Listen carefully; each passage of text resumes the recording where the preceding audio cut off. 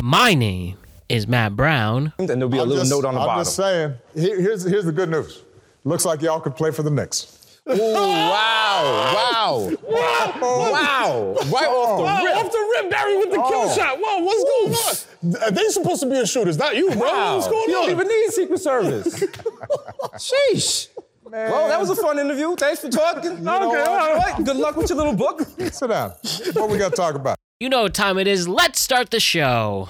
Thank you for being a friend. Oh, yeah. Travel down the road, back again. Hey, so we started from the bottom, now we're here, girl. It's true. Oh, yeah. Proud and a confidant. This is my butt right here. Ooh, if I did Everyone you knew. the biggest gift, the biggest. Thank you for being my friend. Oh, yeah. Hallelujah.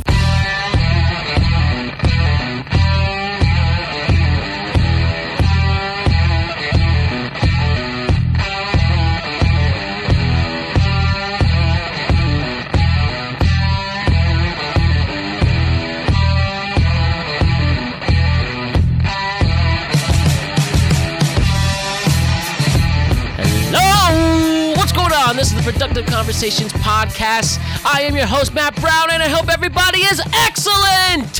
What's up? I hope everybody's doing great on Thursday, December 10th, 2020.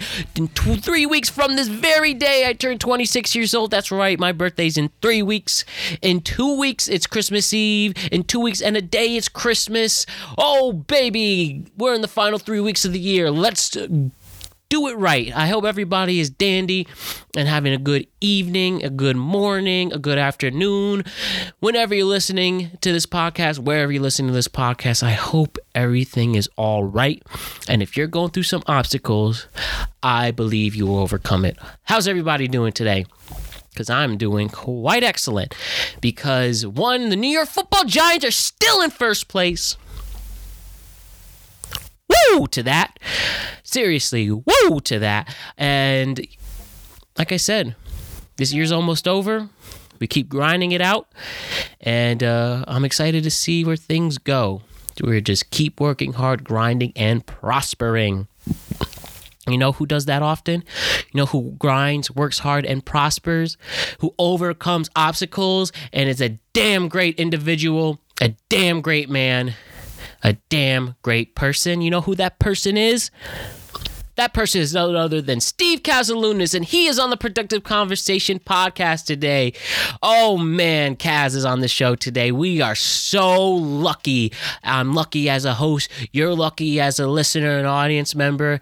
And damn, our conversation that lasted almost 2.5 hours was one of the best podcasts I have done so far. Seriously, Steve has a great head on his shoulders. He's an aspiring engineer. And you know what? Before you know it, I wouldn't be surprised if you see him creating his own content like this. Because seriously, this guy has a great voice, this guy has a great attitude, and this guy brings his own vibe that everybody can appreciate and enjoy. And having said all of those kind words, let me prove to you why Steve Casalunas is the freaking man and why he's just a great, great person to be around. Seriously, this is my conversation with Steve Casalunas. And like I said, it's a great one. All right, Steve, it's your turn. Let's do it.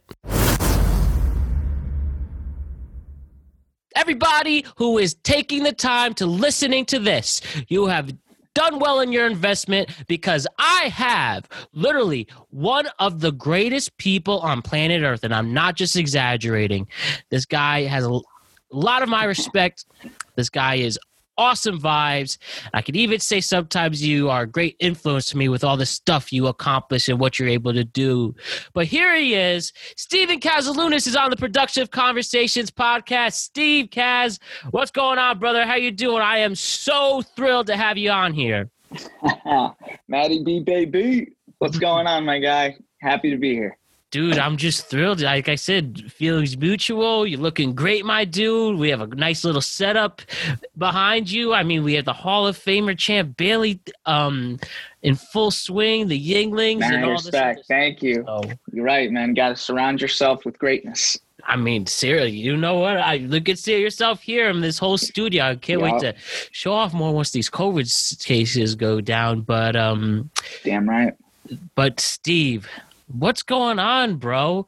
It's December 2020. We're about to finally get out of this hellhole. I mean, we got from this podcast, we have 30 days to go. How you feeling, bro? What's going on in the world of Steven Casalunas? Dude, every day is another day, man. Yeah. And that's it. Just, get up and grind, you gotta enjoy it, things have changed a lot drastically since, starting college, being in college, graduating, working, and then COVID. And now we're here, man. And, you go from having the number one pick in fantasy, picking Christian McCaffrey, life looks good. And next thing you know, got him in that IR slot. So, you just got to keep going, Mike Davis, you know what I mean? And Mike Davis shows that why we got to keep going, push it wrong. But yeah, why don't we get into that to start it off the bat? Yo, you and I, low key fantasy partners in the way starting the league. Dude, we're in this is our third year in a league in general, and then you and I help us start. Well, I don't know what the league was called last year, but with the Sweetness League this year and all the other fantasy endeavors, bro. Fantasy football. How we feel? How many leagues you in? All right, I'm in 6 leagues. You're in 6 leagues, and it wasn't my choice. It just kind of happened that way. Oh shoot! So. Yeah. So I knew we were going to have one. I was at least hoping for one. So I was like, all right, my goal was to do 3. That was my goal. Yeah. So, I have this one. Then I always have one with a few of the Theta Chi boys. Mm-hmm. And then I have one with my job. So I'm like, all right, 3 is good. 3 solid. Keep up with that. Right. 3 is it's a lot, but you can focus on it. I'm telling you, 6 is the worst thing that's ever happened to me. I mean, I can't even there's so much I have to do on all 6. It's it's not even fun. Especially, it's a job. It's another job, Especially with this very unique schedule with games getting moved and canceled. We're still in a fantasy week still going on. It's only Tuesday. And then we hop right back in on Thursday. Yeah, I'm only doing our league this year because I was just trying to catch up on a million things. I almost slipped your mind, and thanks for reminding me to get it going. And we've been rocking through. I mean, last year you won it all. Last year, killing it. You're damn right I did. I collapsed in mine. Then the year before we had the Unger run.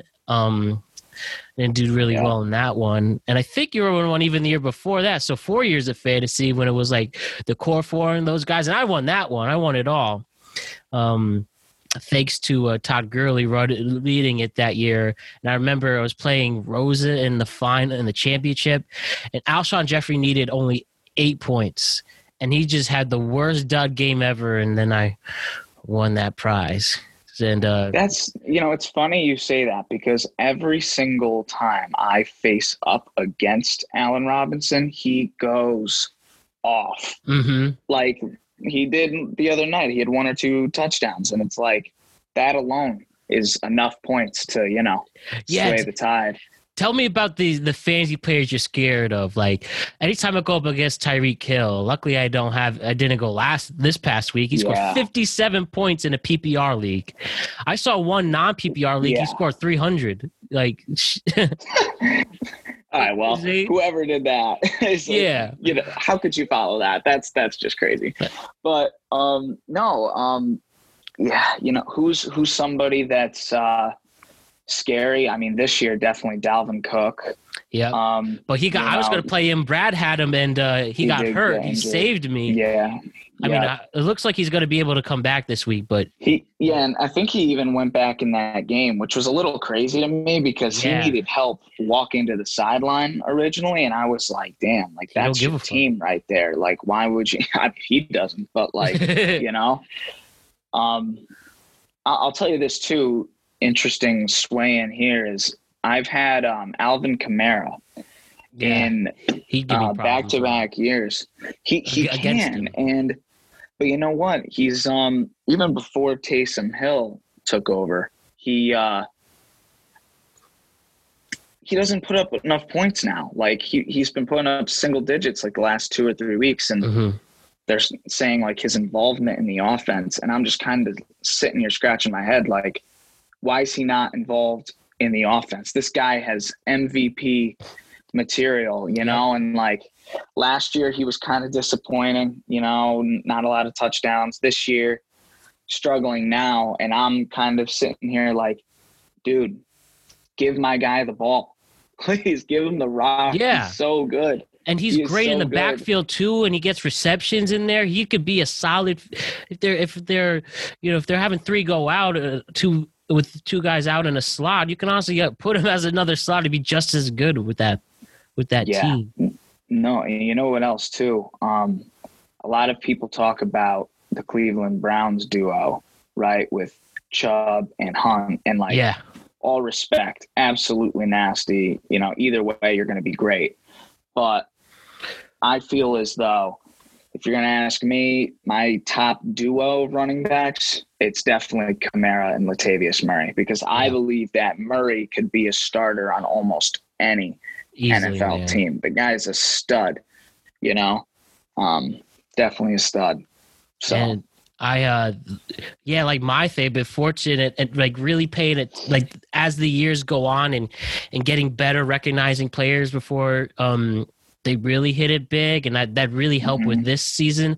Like for instance, I picked up DK Metcalf, and honestly, just remembering he really went off at the end of the year last year and helped bring the Seahawks in. And I saw he was available. No one picked him up, so scooped, and that was. So far has panned out. I mean, he's responsible for me winning yesterday. I was down by 8 against Brad, and he scored 16. Get the 150. And you and I this year, we're competing, especially for points differentials. You and I are at the very top, running for it.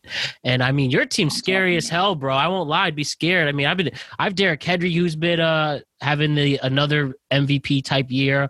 Honestly, 3 more seasons like this, he's in the Hall of Fame. I know. The way he's just dominating. Yeah, I mean, 100%. Derrick Henry, I mean, he won't win MVP solely because he's a running back and the other positions that are there. Yeah. But he needs to have the respect of being in that top 5 conversation, just because that team without Derrick Henry, they don't make that run last year.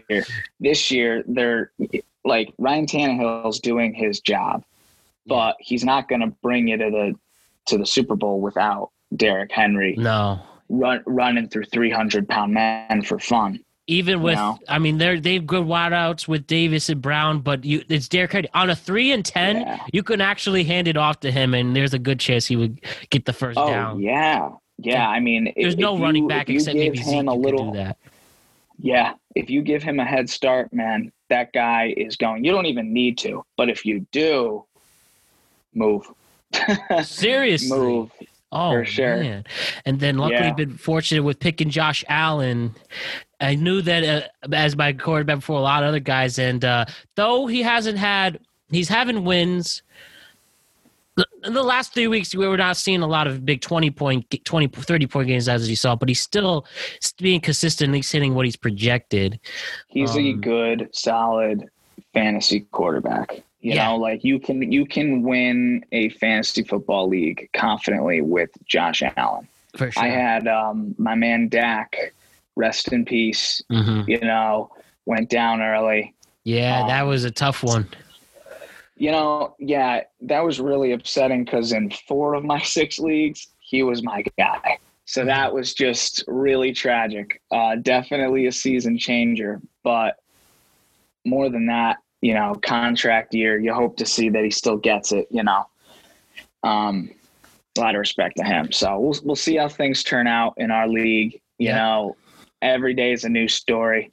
It's freaky. The last one when playoffs start for our league. Playoffs start next week, so this is the final game of the regular season. So we gotta. Did you win this week, or is it finished yet? I did win this week. It finished last night. Yeah, I had a close matchup with my homeboy Jacob. You know, he scared me last night. He had Russ and Miles Sanders, and I was like, oh man, I'm done. But Chris Carson came to play.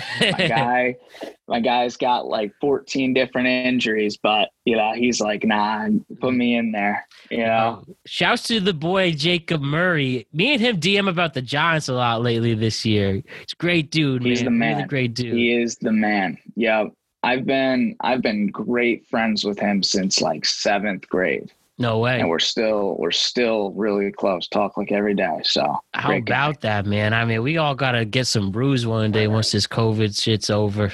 Oh, for sure. Maybe we should even go see a Giants game. I know they play Denver next year. I'm pretty sure in New York. You don't know.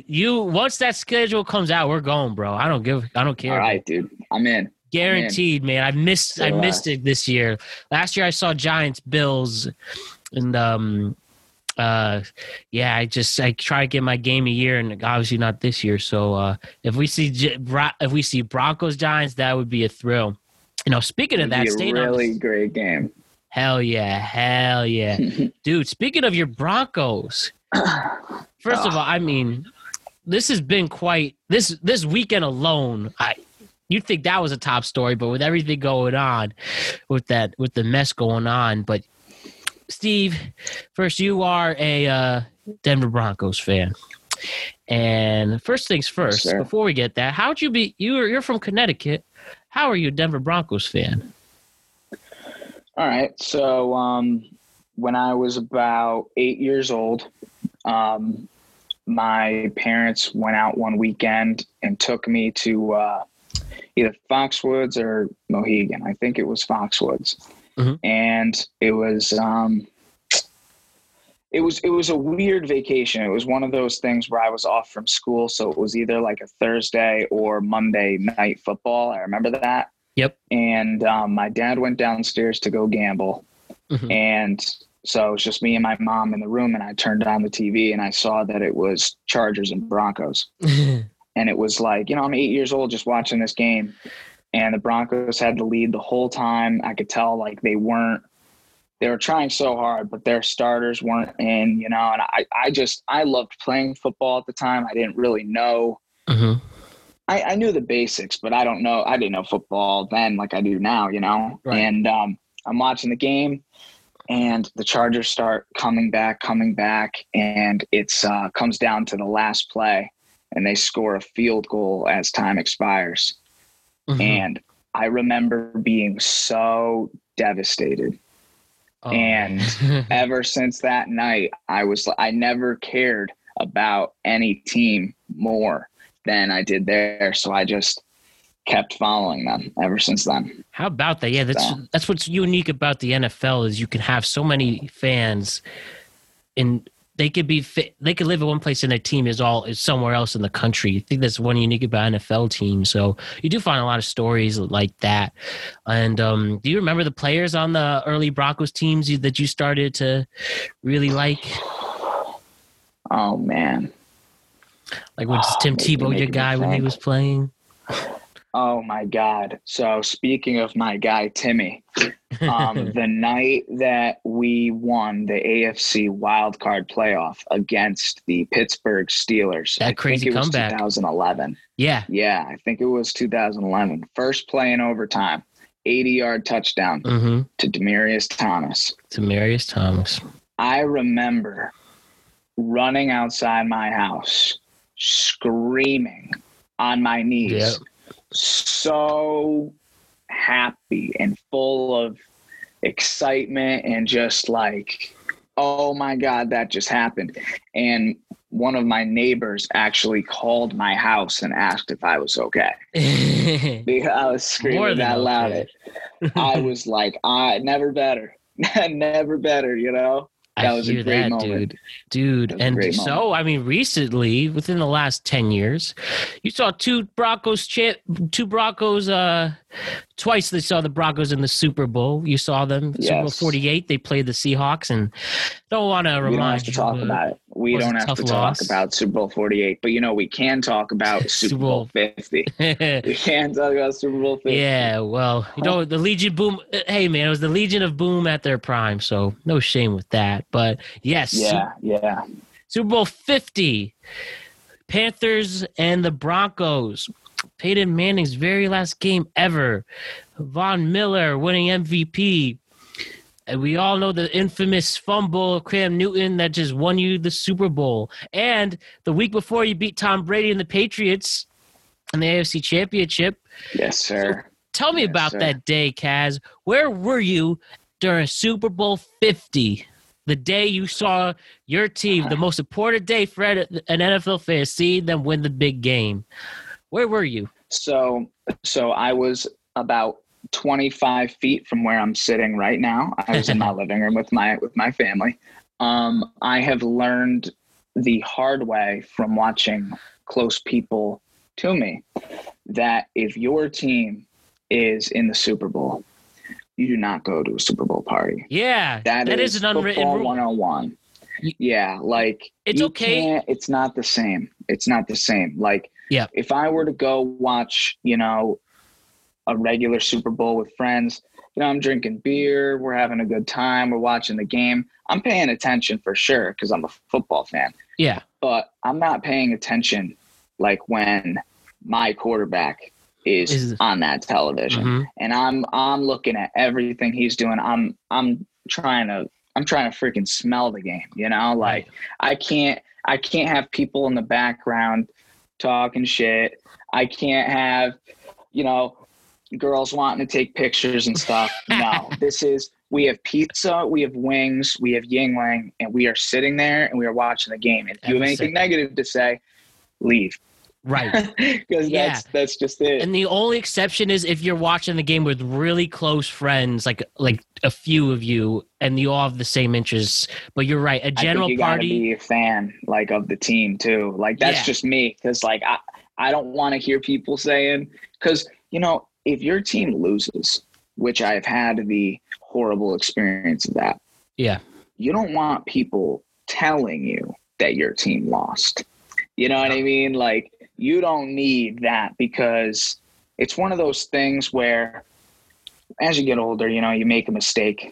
You don't need somebody telling you that you made the mistake. I got it. I know, man. Mhm. But like when your team loses and someone's rubbing it in, it's like, dude, oh yeah, I have watched this team play for weeks. Yeah. I know everything about this team. I love this team. You feel like a part of you dies when you lose a Super Bowl. Like the Super Bowl is a lot different from a lot of other championships in sports, Right. Because like football, one win is so freaking big. You play It really once is. a week, man. You got to get back to, like, you don't have time to mope and be sad about the mistakes you made. You have time to learn and correct them, and that's it. But like each week, that's why every week in football is so important, So when you get to that Super Bowl, you don't know when your next appearance is going to be. Nope. I mean, that was the last time the Broncos were in it, in 2015. And it's been a while. I'll be Few honest quarterbacks with since then. a few, yeah. And I'll tell you something, man. With the way that they're looking, I gotta give my guy Elway a call, because he's gotta sign me up there. I'll volunteer my time. Like, this is, we need something different. I saw And they picked up especially when you've Shanahan. got a guy named Mahomes, you got to face him twice a year. Yep.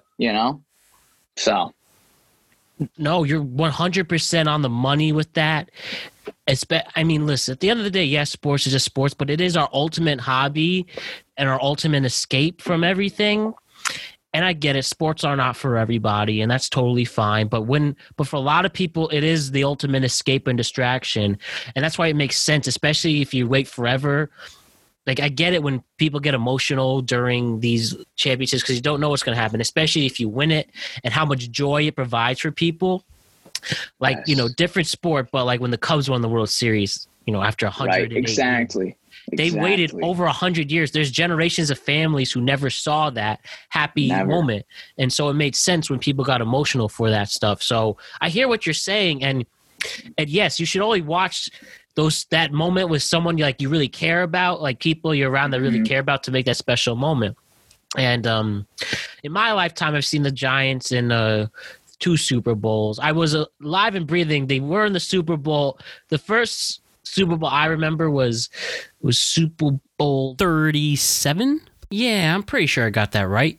36-37, Bucks Raiders. Wow. 2 years before that, the Giants were in against the Ravens that got their ass beat.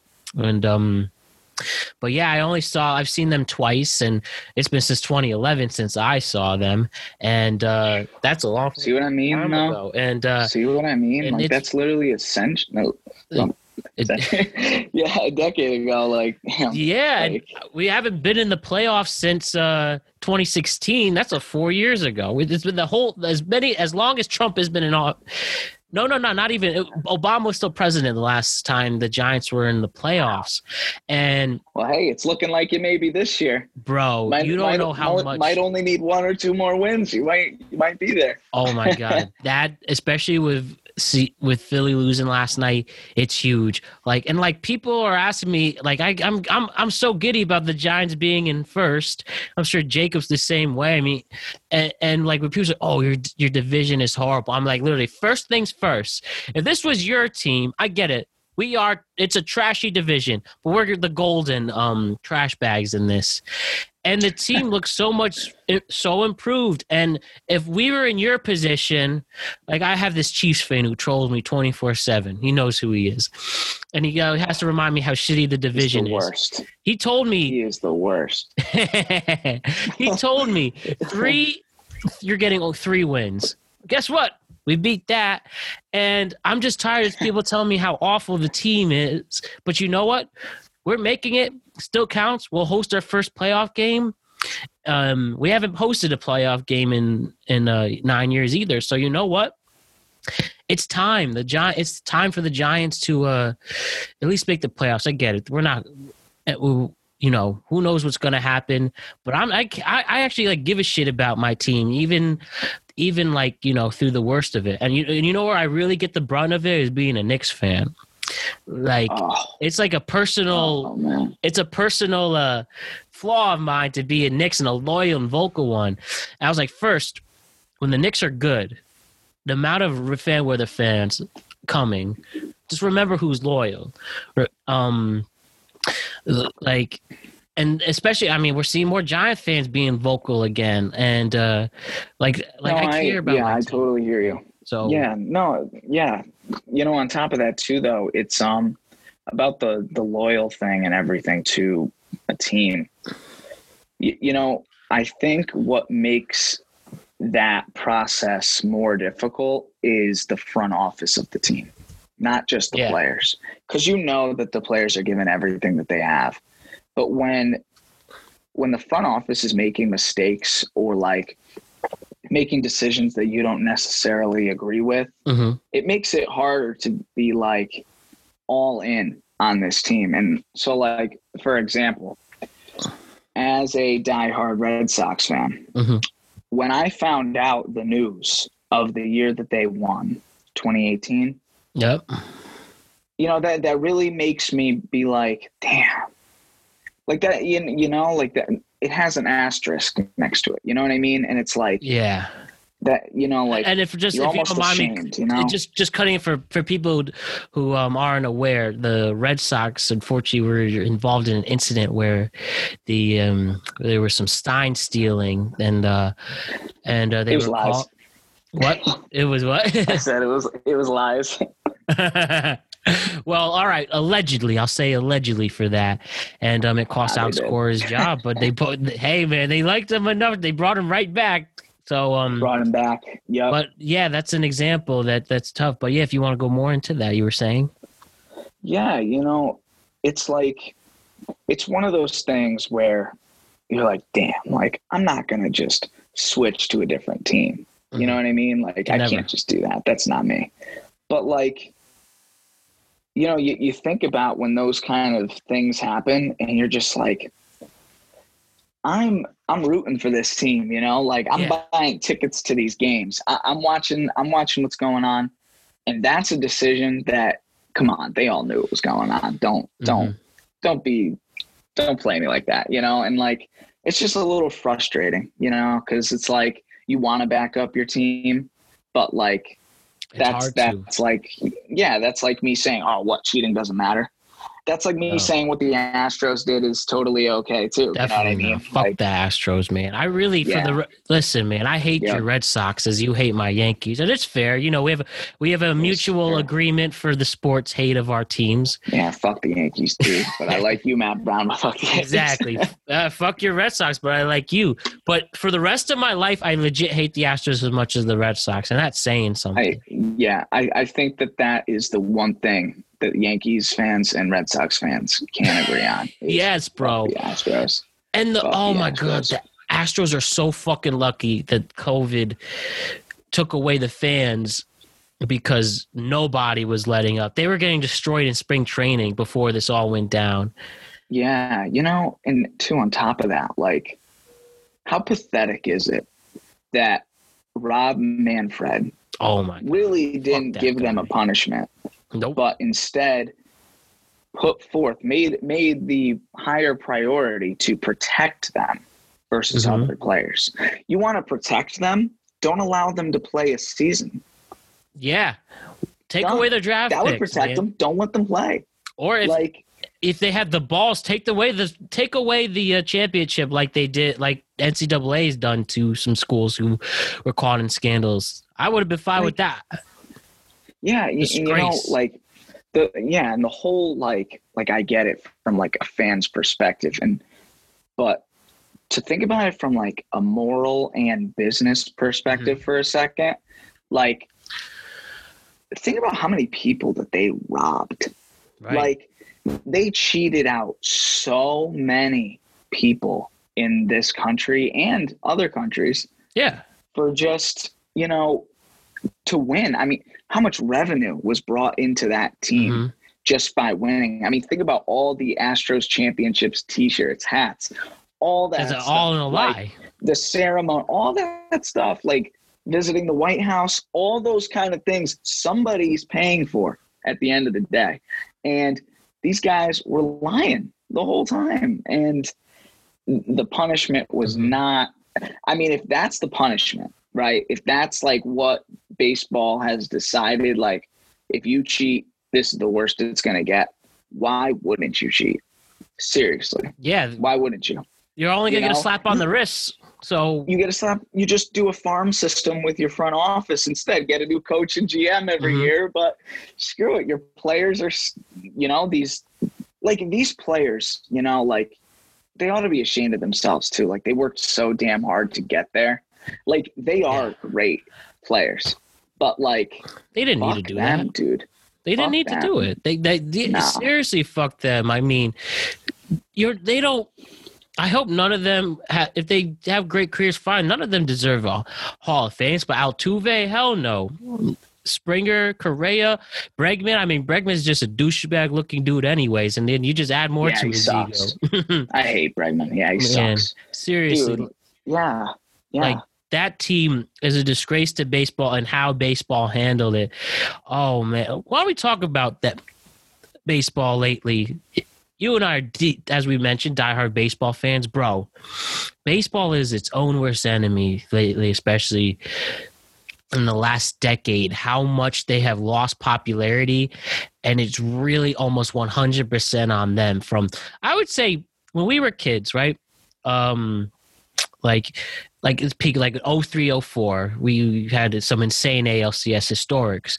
Some more, I give you guys credit. You came back 3-0, even though that's the most painful thing ever.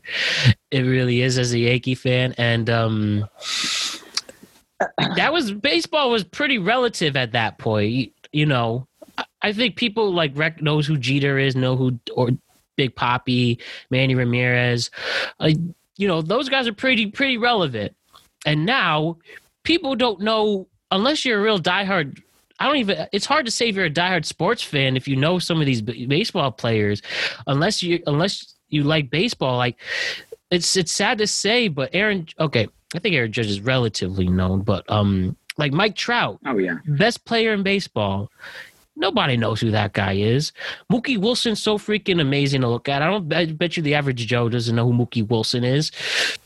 Baseball has really ruined itself popularity-wise for a lot of different reasons. But tell me, Steve, how do you feel about the state of baseball right now, and how it's not getting cool anymore? I think you really hit the nail on the head with that one. Like, they really are their own worst enemy. I mean, it's such a great game. And I think a lot of it has to do with Rob Manfred and the guys around him. It's, you know, and they've even considered, like, there's obviously talks about getting rid of this guy, but he's got some powerful friends, and on top of that, that's a process. So who's going to take the job? You know, I mean, look at what Adam Silver has done for the NBA. Oh yeah. I mean, he just put his foot down and took care of it. You know, Yep. I mean, they didn't, I don't think they had a single positive COVID test within that bubble. I really don't believe that they did. Nope. And if they did, they kept it low profile and they just took care of business. And they had a great season with no bumps. I mean, the NBA was able to finish their season with putting their bubble in Disney World. Yeah, and now you've got this with they had the players get visited by their families at a certain point in time in the season. I mean, they really did it with. They just worked together and they got it done. Mm-hmm. And you look at the leadership for these other sports, and it should be eye-opening to a sports fan who sees it from a business side too. Like, these guys are jokes. They don't know what they're doing.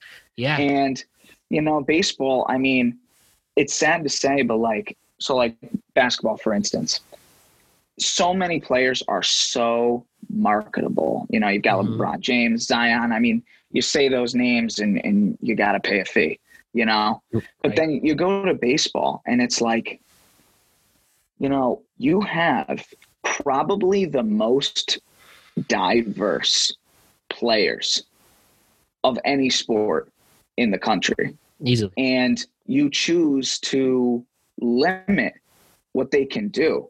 There's actually a rule for the kinds of colors and the amount of each of those colors that players can have on their cleats. Yeah, that's just so stupid, man. Are you kidding me? Like who cares? The different basketball like shoe styles and like football cleats is like a huge part. Not huge, but it's a part that like you'll see on Instagram posts of players. You'll see it on ESPN.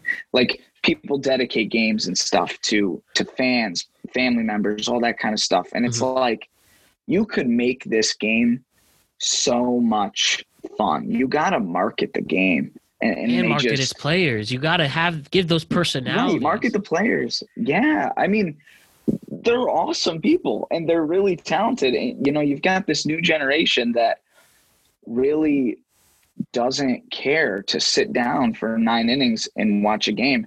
And like, I'll be honest, even as a fan, like, you know, some of those games are 4.5 hours and it's a long time, you know, not a lot like, of action, what you do.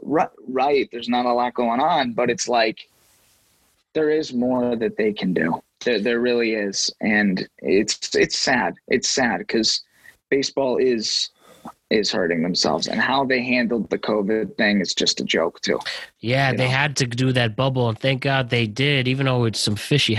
Even some players in the bubble somehow got COVID. I mean, Justin Turner had to take it out and came back, and then hanging out without the mask, and boy, that was weird. But come on.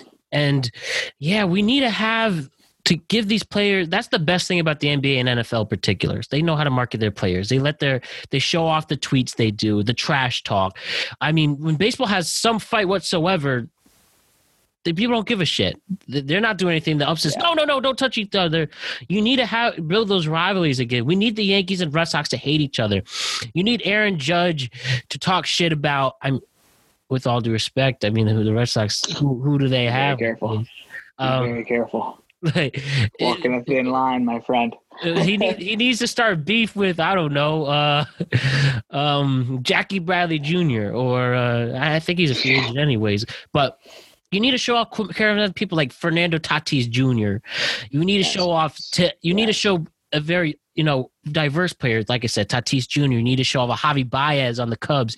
You need to show off a Tim Beckham from the White Sox. You need to show how cool and swagger these players are. Like Juan Soto, that dude's a cocky motherfucker, but he's fun to watch and stuff like that. Stud. And you need to have the heels too. You need to show off Bregman being a dick on social media, people talking shit. You need to have that, and it's not bad for the sport. You clearly show why baseball is associated with all these old ass 70 to 80-year-olds who aren't down to see players go at it. And when baseball did have like a boom in like the 60s, 70s, and 80s, you had pitchers thrown inside. You had more fights going in. That's what made the game interesting. Who doesn't love when someone charges the mound? Come on. Yeah, you have to have that conflict. That's like saying that's like saying you watch NASCAR just to watch them drive in circles. Come on, we want to see some explosions. Right? Bring some action, bring some like love to the game, like some passion. And passion's not always rainbows and sunshine, No. Like passion brings a lot of different emotions, I think Manfred thinks that. Yeah, and on top of that too, it's interesting because the proposals on how to handle the season with COVID were so like formal and like not personal at all between the the front office of Major League Baseball and then the Players Association, right? Yeah. But you think about it like this, like, why do you think the NBA had no problems? Well, maybe because Adam Silver sat down and talked to the president of the Players Association, Chris Paul, and was able to, on a personal level, ask them, what do you guys want and need to make this happen? Because this is what our ideas are. This is how far we're willing to go. Like, that's how business gets done. Relationships, face-to-face conversations. That's when shit gets done. And so unapproachable. And like when you're making these big decisions, like these aren't decisions like my job calling me into the office during COVID. Okay. These are decisions that you've got players with families, with kids, with maybe live with older relatives too. And like, they can't do that stuff. Like they'll actually be putting the people they love in their health at risk. And you need to accept that, like, other than the fact that these guys are just the reason why you get richer by the day. You need to recognize that they have needs and wants too. And that's just what makes a great organization. Like you've got clowns like Stephen A. Smith and Max Kellerman talking about these horrible proposals back and forth and how they're just getting rejected and stirring the pot. You know what I mean? Just like making things worse. That's what they do. Fuck them. I hate you guys. I should have your jobs. Anyways. I definitely want to go into that a little later. Yeah. Keep going though. Keep going. Facts. Yeah. No. So I guess what I'm saying is like, you can't have that non-personal relationship and then let everyone else give their input onto what's going on, because then you get people's opinions. And when you're making a big decision of something that you're responsible for, it's good to hear people's opinions, but not everybody's. Nope. Because not everybody knows what the hell they're talking about, knows what's going on. You're right. I mean, if you're in charge of that, like, be in charge of it. And if not, let somebody else do it. because Rob Manfred is like really ruining the sport that you and I love so much. And, you know, it really starts with like kids. It really does. Like you're not going to last, you know, hundreds and hundreds of years if the last people who like it are you and me. Literally, people man. our age. You need to put those players in environments where younger kids can look up to them. You need to have these superhero types. Like when we have the Yankees, Red Sox, and that peak, and you know they were literally fighting with each other. When you had Manny, Big Papi, Jeter, A-Rod, you need to have those guys who were cool, looked up to. You need to feature them on random shows. You need to put them in TikToks. You need to put them, you need to put them on these talk shows. You need to put them in places where people see and care about them. And we need to have players like Jeter. Jeter, we all know Jeter has some history. He's dating all these famous actors and actresses. You need to find those players who are, you know, getting to know the next big YouTuber star. I know you want to connect with them. Like these are guys like you see them on ESPN dunking, but you want to see what they do after practice too, you know? Yeah. And like, sorry. I was just saying that ESPN barely puts baseball on. Barely. I mean, it's not as bad as hockey, but, you know, when does First Take talk about baseball? Never. ESPN is the worst, man. Oh, man. I am so disappointed in the development of that TV show, of that channel. I mean, seriously, though. Like, ESPN has taken a great thing and made it into entertainment now. You know what I'm saying? Oh man, they sometimes you feel they've dumbed down and they don't do, and baseball hasn't done anything interesting to make them that way. And I think there's also rules with the rights on baseball. Like baseball wants people to go to their network, but that's hard because it's not carried and stuff like that. And like they have all these exclusive rights to MLB Network over an ESPN, a Bleacher Report, and the Zone, and they need to allow that to happen so those other outlets can promote the sport and make it relevant and cool. And as long as they can also speed up, they just need to speed up their game. I do agree with that. Figure out one way or the other, and maybe do they really need to play 162 games? You know, figure out how to make it shorter. Let me expand on that, right? Like. With baseball, I don't think the solution is like one thing. You know what I mean? I think they need to do a lot of things, and it needs to be a process. You know what I mean? Like you're right. 162 games. Like, damn, that's a long freaking time.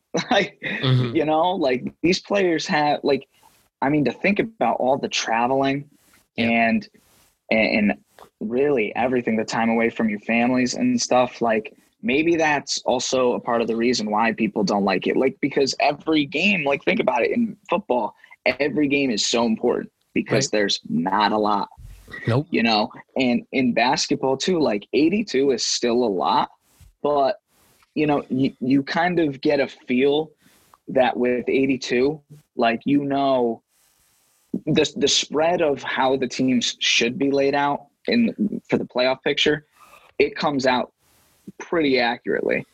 And, you know, like with baseball, I mean, 162 games. I mean, if they do anything, right, like maybe extend spring training, because spring training's got to be spring training. Yeah, and there's no way that the season can end in any other month except October. Nope. So they got to do something. But, for sure, you know, maybe spread it out, shorten it, something. But like you said, market the players, you know, shorten the season. I mean, there's got to be limitations to some of this stuff. And like, you know, I know the instant replay is like a huge thing. I think like, you know, the coaches' challenges is good because umpires make mistakes. Oh yeah. But on top of that, umpires are part of baseball. So you have that part, like as a true, I started playing T-ball when I was 4 years old. And I know that I've had some horrible calls go against me, and I've had some horrible calls go my way. And, you know, like the rule book, schmool book, like the umpire is a part of the game. And that's something that they need to really figure out. Like you should really have people watching every single pitch, every single play in the background, like pay those people, have them ready to go. So that way, when a crazy play happens, it doesn't take 15 minutes it does to come up with a decision. And then, because then also a big call happens, and then the coach comes out and starts spitting at the umpire. Then he gets ejected, and that's another 20 minutes. You know what I mean? Like that kind of thing, that kind of time can't happen in a game that takes up like an eighth of a fucking day. Right, yeah. Like, you're totally right, bro. And I mean, we could trust that an NFL game will be 3 hours no matter what. And NBA 2 hours. And I get it. Those are time-sanctioned games. But you just have to figure out a way to that's why I don't mind at this moment they have the extra guy in second, extra inning rule. I don't mind in the regular season. I really don't. I just think the players should get another chance with that. They just have to up in the stakes. I think though the ratings didn't show, I really didn't. I have to really think about this, but at this moment, off the top of my head, the extra playoff round, I think that was actually kind of cool, to be honest with you. The 3-game series. You should definitely have more playoff games than regular season games. You have 162 games. Yeah. So like, how many more games do you need to play without injuring the best players in order to find out who needs to be in the order in the playoffs? Like, you know, I think that's what they should do. You know, focus on that. The only thing is, I just make sure you have enough playoff teams, so you know it's a little less than half. You know, you can't have everybody go to the playoffs, but figure out some way to do that. Maybe just a second wild card and just have 2 extra teams would be kind of cool with that. Or I should say a third wild card, and have some type of series in that way. Have how the NFL's new playoff system. The very best team is going to get a bye. Maybe the very best wild card to get a bye, and they compete in some way like that. Yeah. Like make the playoffs exciting. You know, and like you said, not have every team do it, but like you can expand 1 or 2 teams like on each side, and then make the series of those longer, because you want to also talk from a financial standpoint. You're going to make more money. Easily. Like off those games, like those playoff games, those tickets are going to be more expensive. You're going to have more viewers on TV. This is big time, you know, and like that's what the people want to see. Like, give the people what they want. You know what I mean? Like, I don't know all the details on this, but I did follow hockey very briefly during their COVID season, and shout out to hockey. They did a great freaking job. I'm pretty sure they didn't have any COVID cases either. We're going to have to check that. But they did a great job though. They just had, you know, the best teams, whatever amount it was, and just all of them go at it for 7-game series. I mean, you want to talk about intense, like, hockey's you know, yeah, for real. And like, it really is great. But that like, what a great job that was, and hockey does not get the attention that it deserves, unfortunately. I'll be honest, like, I wish I watched it more too. Yeah, it is. It's harder for them, you know, just because of I think the attractiveness of the sport in the country. You know, it's just not diverse, you know, unless unless you're like 6'10" and are willing to lose teeth. Like, it's hard to get that consistent crowd, you know, but like the intensity, all that kind of stuff, like they should make you want to be that number 1 seed. So give the incentive like the NFL does, maybe get that bye. But on top of that too, like, more teams is more fun, you know, like bigger playoffs. I mean, baseball's got to do something. But hockey did a good job. Just the last thing on baseball before we move to other things, or 2 things. One, analytics. I think analytics is also another thing that makes the game so unattractive with all these new stats, so much stuff with that.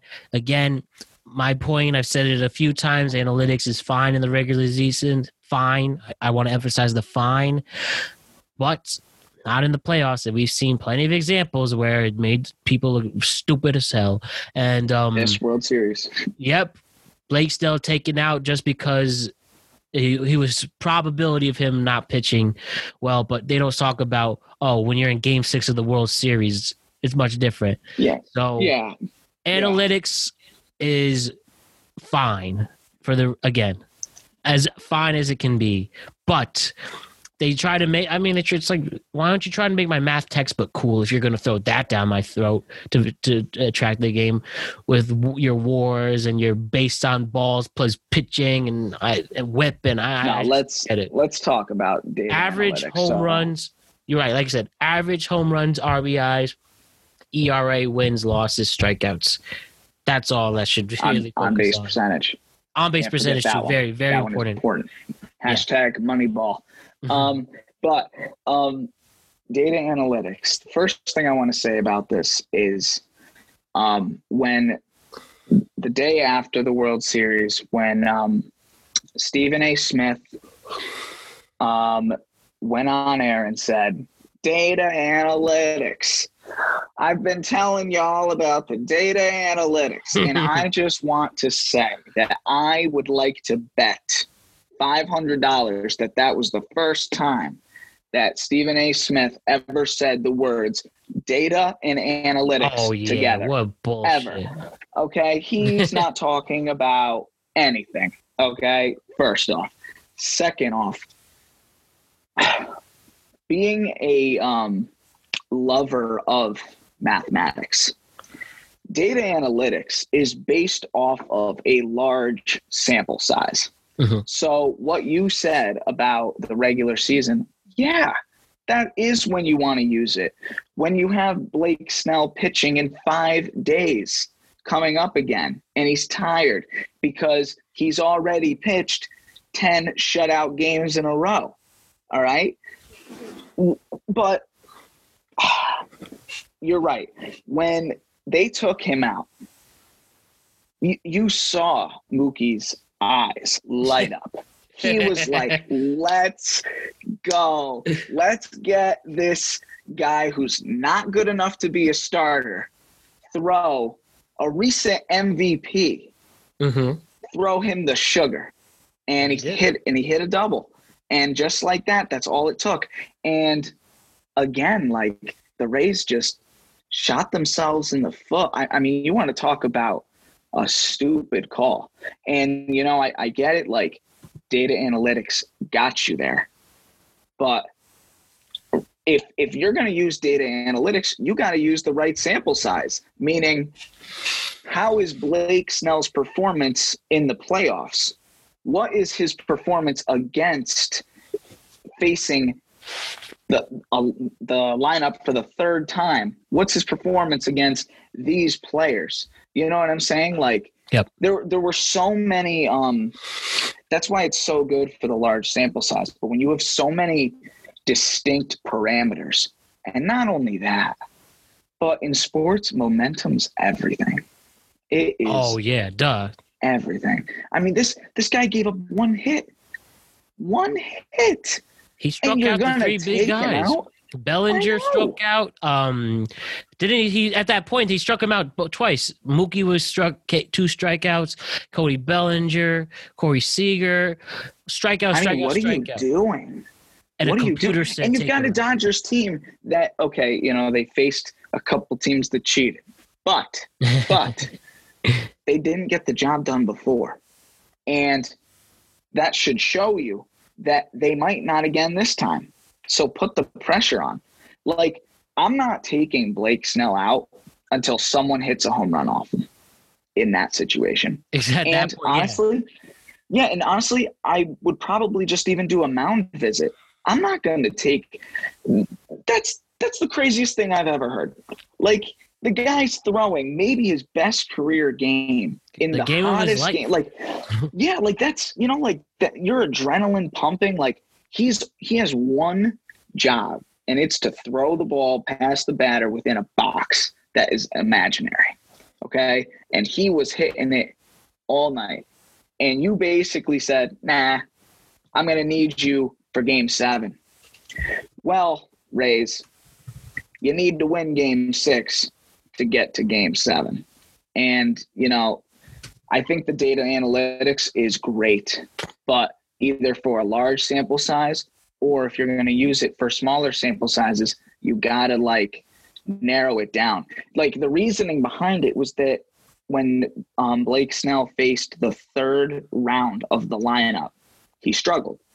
That was the reasoning behind, that was the outcome of the data analytics. That's what they said. So the 3rd time he faces Mookie Betts, he's going to give up a home run.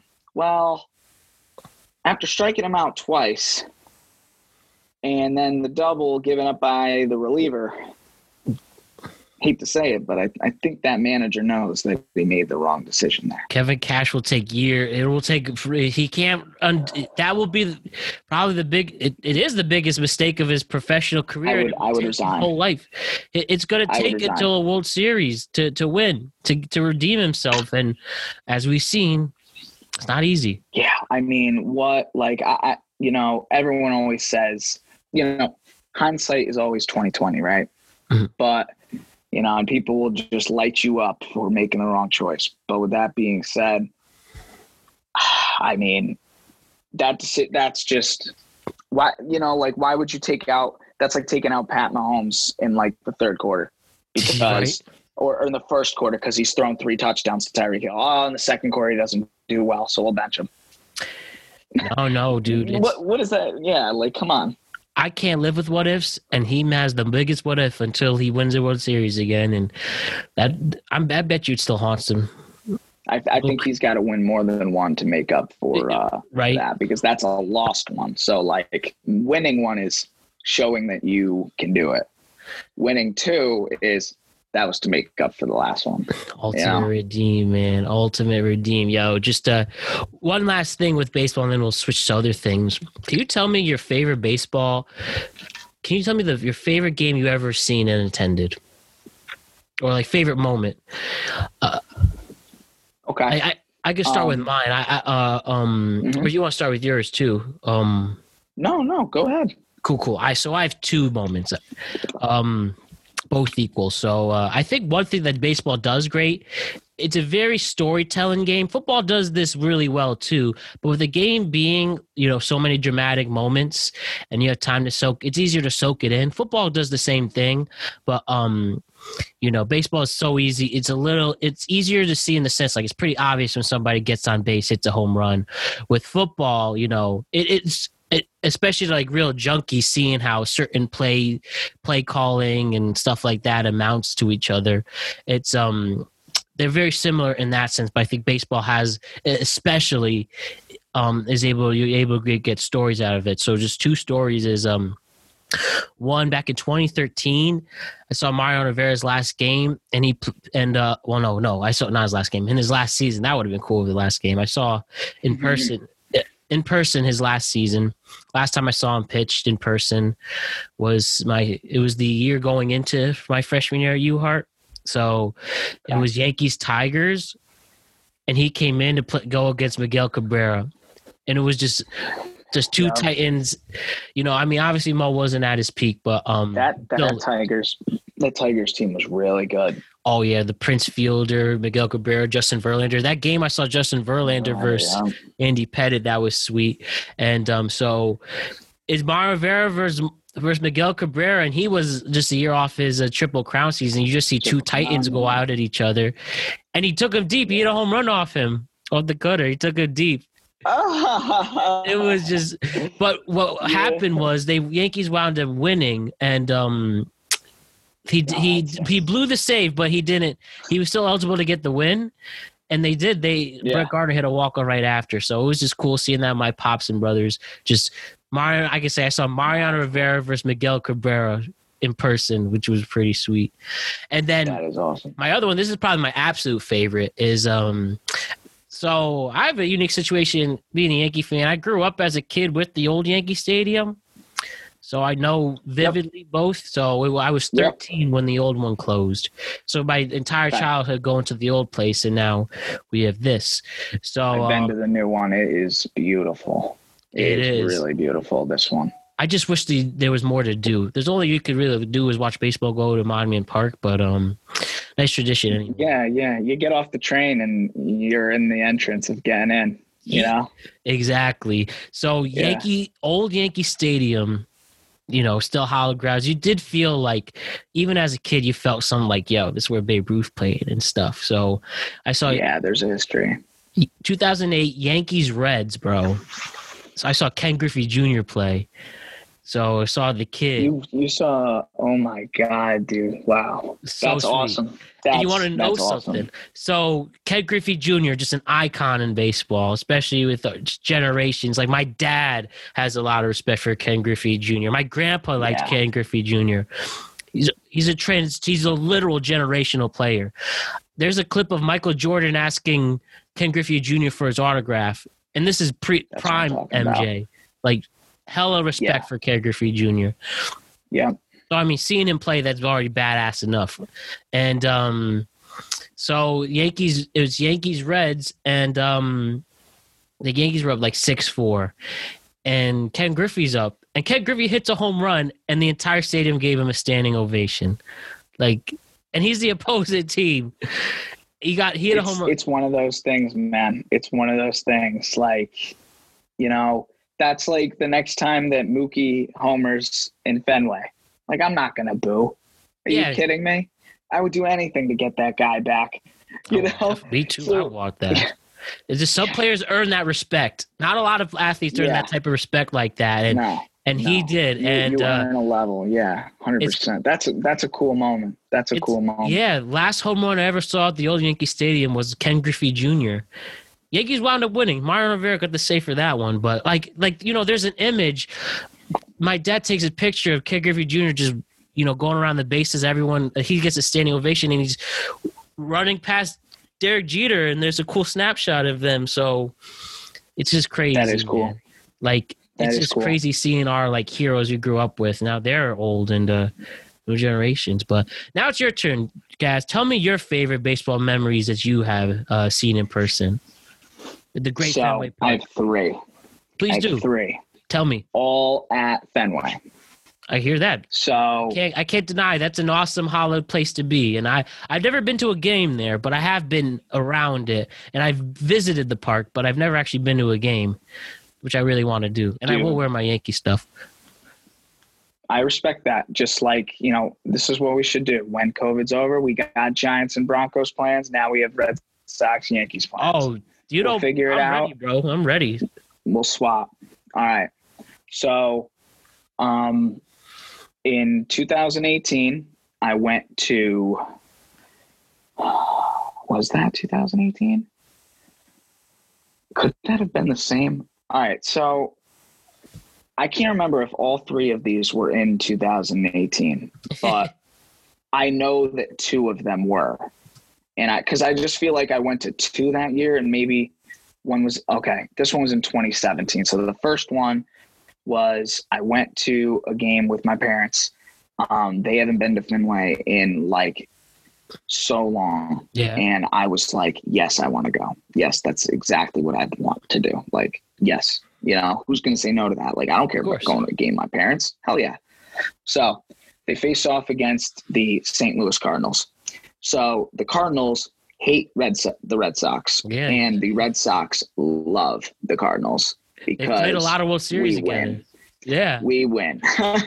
And I think they played 4 or 5 World Series against each other throughout the years. I'll have to do my research. Yeah, I only know what I've seen. Yeah, I know in 67 they played in a deep Game 7 and 04, nice. 2013. Yeah. So at least 3 of them off the top of my head. But yeah. So basically, long story short, this was an amazing game to see. I think the Red Sox won 10 or 12 to 3 or something like that. There was so much offense. And we sat on so the way Fenway is since it's so old, there are some seats that when it goes into a new section, there's no like walking way down, especially in the like home plates here, and you're like on this part, like the interior part, you know, under the under each layer. So that's where we sat, you know, like decent price seats, whatever. And there were a ton of Cardinals fans, like all on that other side. And I had this corner that allowed me to stand on this, like, I don't even know what to call it, but part of the wall. So I could stand on it and cheer. I could stand on it and climb over the railing to walk back to go get a beer. I mean, I was not strapped by any means. And these idiots were over here rooting for the Cardinals. They start coming back in the third inning, and I saw a triple fucking play. A triple play. And I saw a triple play. It was a ground ball to Devers at third, steps on third, throws it over to my guy Bogarts, who throws it over to it might have been, I don't think it was Chavis. I'll have to look. I'll have to watch the video again. Okay.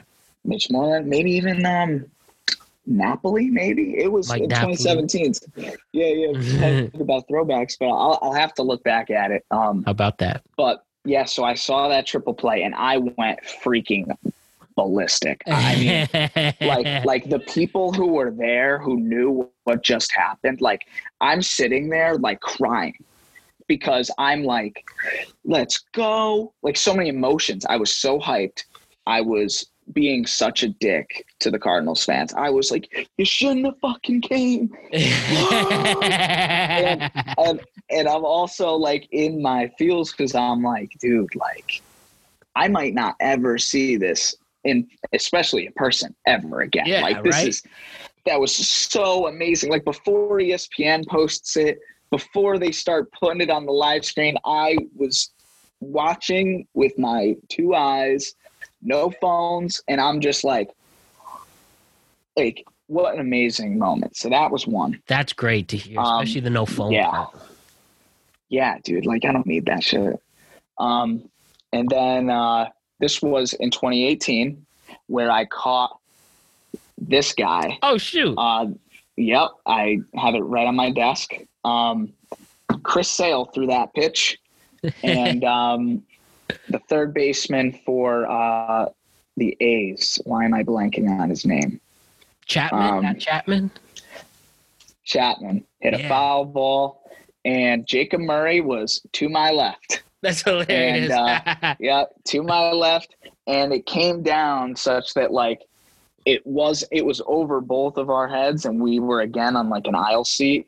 And there were a bunch of like drunk college kids behind us, and like two of them definitely were like not paying attention.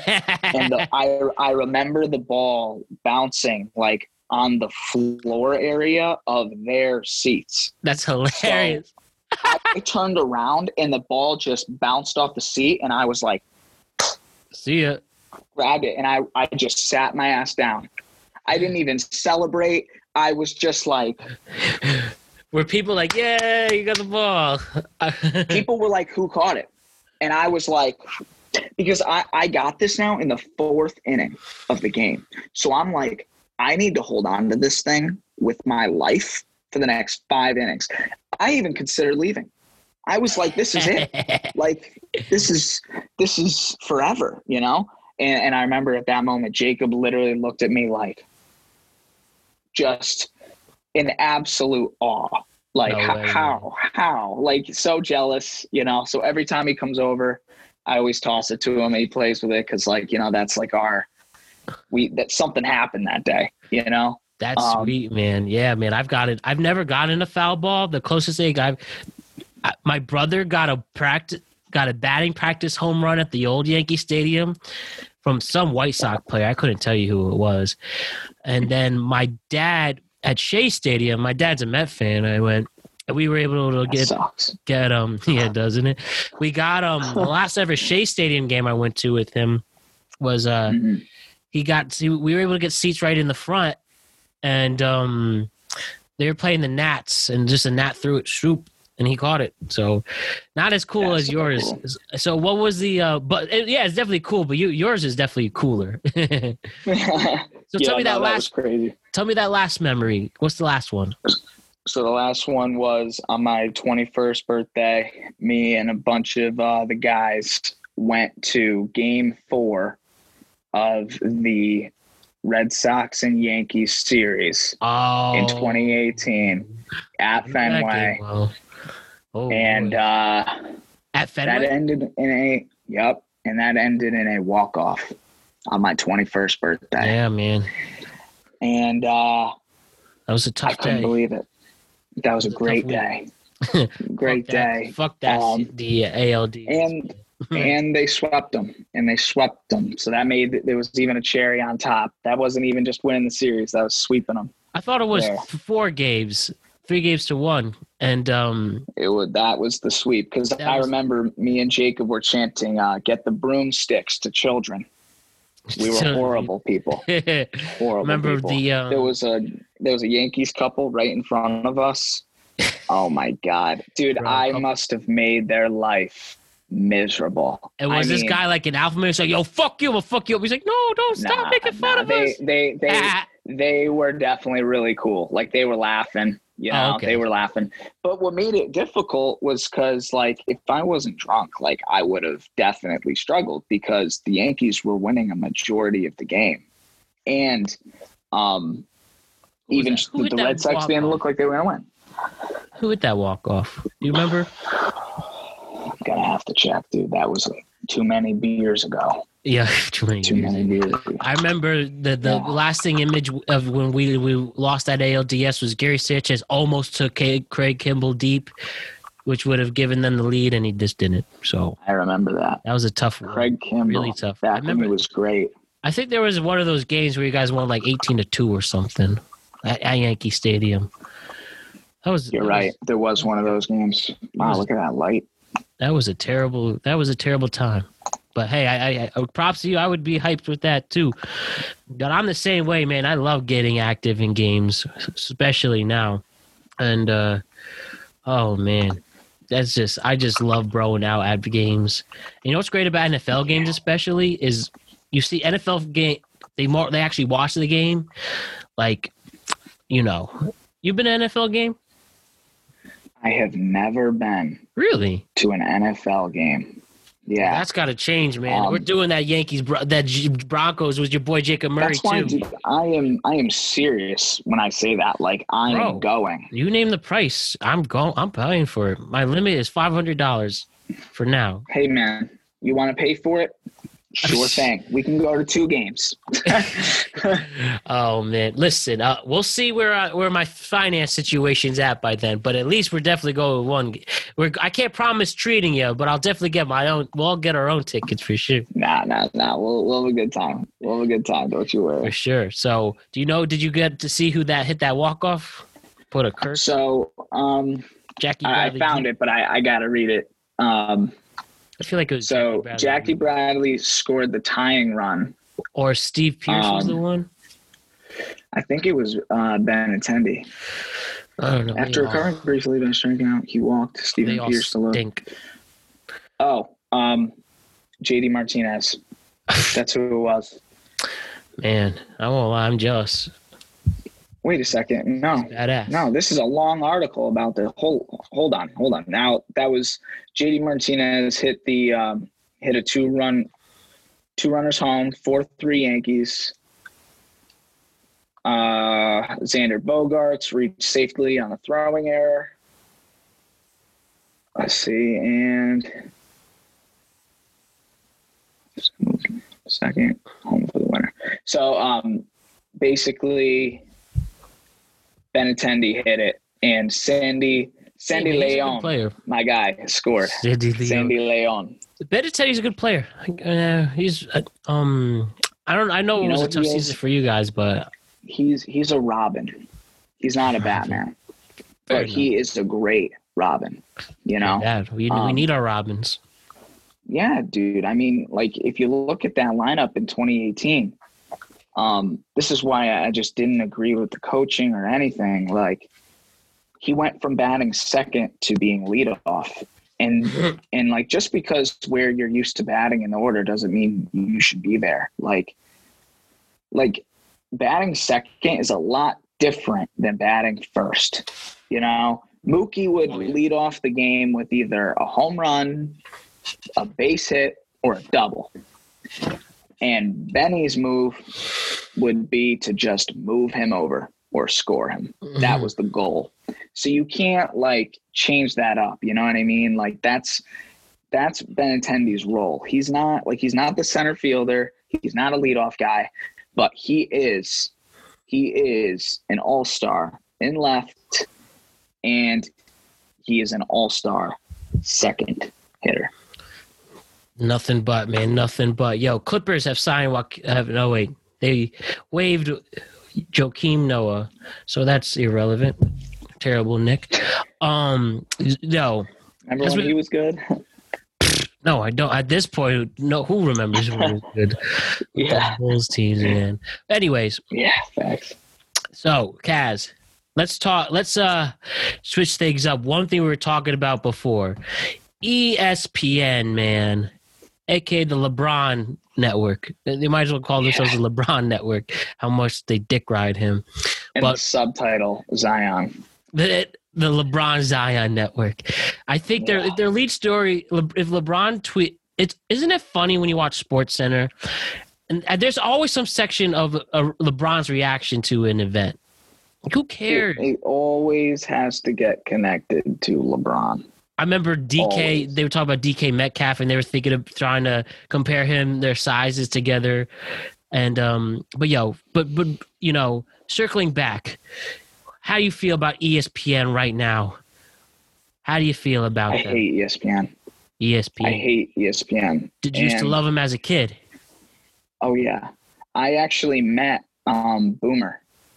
Oh yeah. I met him at one of my old jobs. I was like a waiter there, some shitty ass job, and it was like they were hosting ESPN for a dinner that night, a banquet. Yeah. By the way, Boomer's Chris Berman, just in case for those who don't know, Chris Berman, the longtime voice of ESPN. He was there since the very beginning, and obviously of Sunday NFL Countdown and all that. But yes, you were saying Chris Berman. You see Chris Berman at your job. Yeah, so my aunt was actually there. I have no idea how she was there, but she's awesome. Shout out Aunt Cheryl. She's out there in Florida, you know, living her retired life. All right. Yeah, she was at the dinner, and I told her, I was like, my job said, like, we can't meet them, but like, I love him. Like, I want to meet him. And she goes, oh, your job said that? She goes, come here. Literally grabs my hand. I'm in the middle of doing shit. Like, I already served my food. Like, I was really good at the job, you know, whatever. But like, I did that part of the job. I was just getting ahead, you know, I was good at it, took it serious, you know. She grabs me by the hand, walks me over to him, and she's like, hey, Chris, this is my nephew, Steven, and he's a huge fan of yours. He was wondering if you could like take a picture and like have a quick conversation. And he was like, yeah, sure, buddy. Tell me what's going on. Nice to meet you. And I was like, honestly, I watch you like every single Sunday and every day. Like your segment is like the best segment. Like, you know what you're talking about, you know, like I'm fangirling over this guy. Mm-hmm. But going back to ESPN, like that was the real ESPN when they actually talked about the sport and the player and what the fuck was actually happening on the field, off the field. I mean, today, the fact that Max Kellerman has his own TV show is an absolute disgrace to humanity. I remember when I was still in my job's workplace and I was preparing for a meeting. Mm-hmm. And I remember being really stressed out, and I was making sure everything was good. And I get like a notification on my phone from ESPN. And what it is saying Max Kellerman writes a detailed report on how a Phillip Rivers on the Chargers trade to the New England Patriots for Tom Brady would make sense for both teams. And that man gets paid millions of dollars to literally throw up on a Word document and spit it out, and somebody makes it look nicer, and he actually believes like what I think ESPN has done is they take the people who say the most outrageous things in the most outrageous reaction, and those people get the prime time. Stephen A. Smith and Max Kellerman are perfect examples of that. I mean, these guys have nothing else to talk about other than the drama and the bullshit. I remember a game, me and Jackson, the Chiefs fan, fuck the Chiefs. We still like laugh about a time like when we were younger, there was a Thursday night football game between the Chiefs and the Broncos.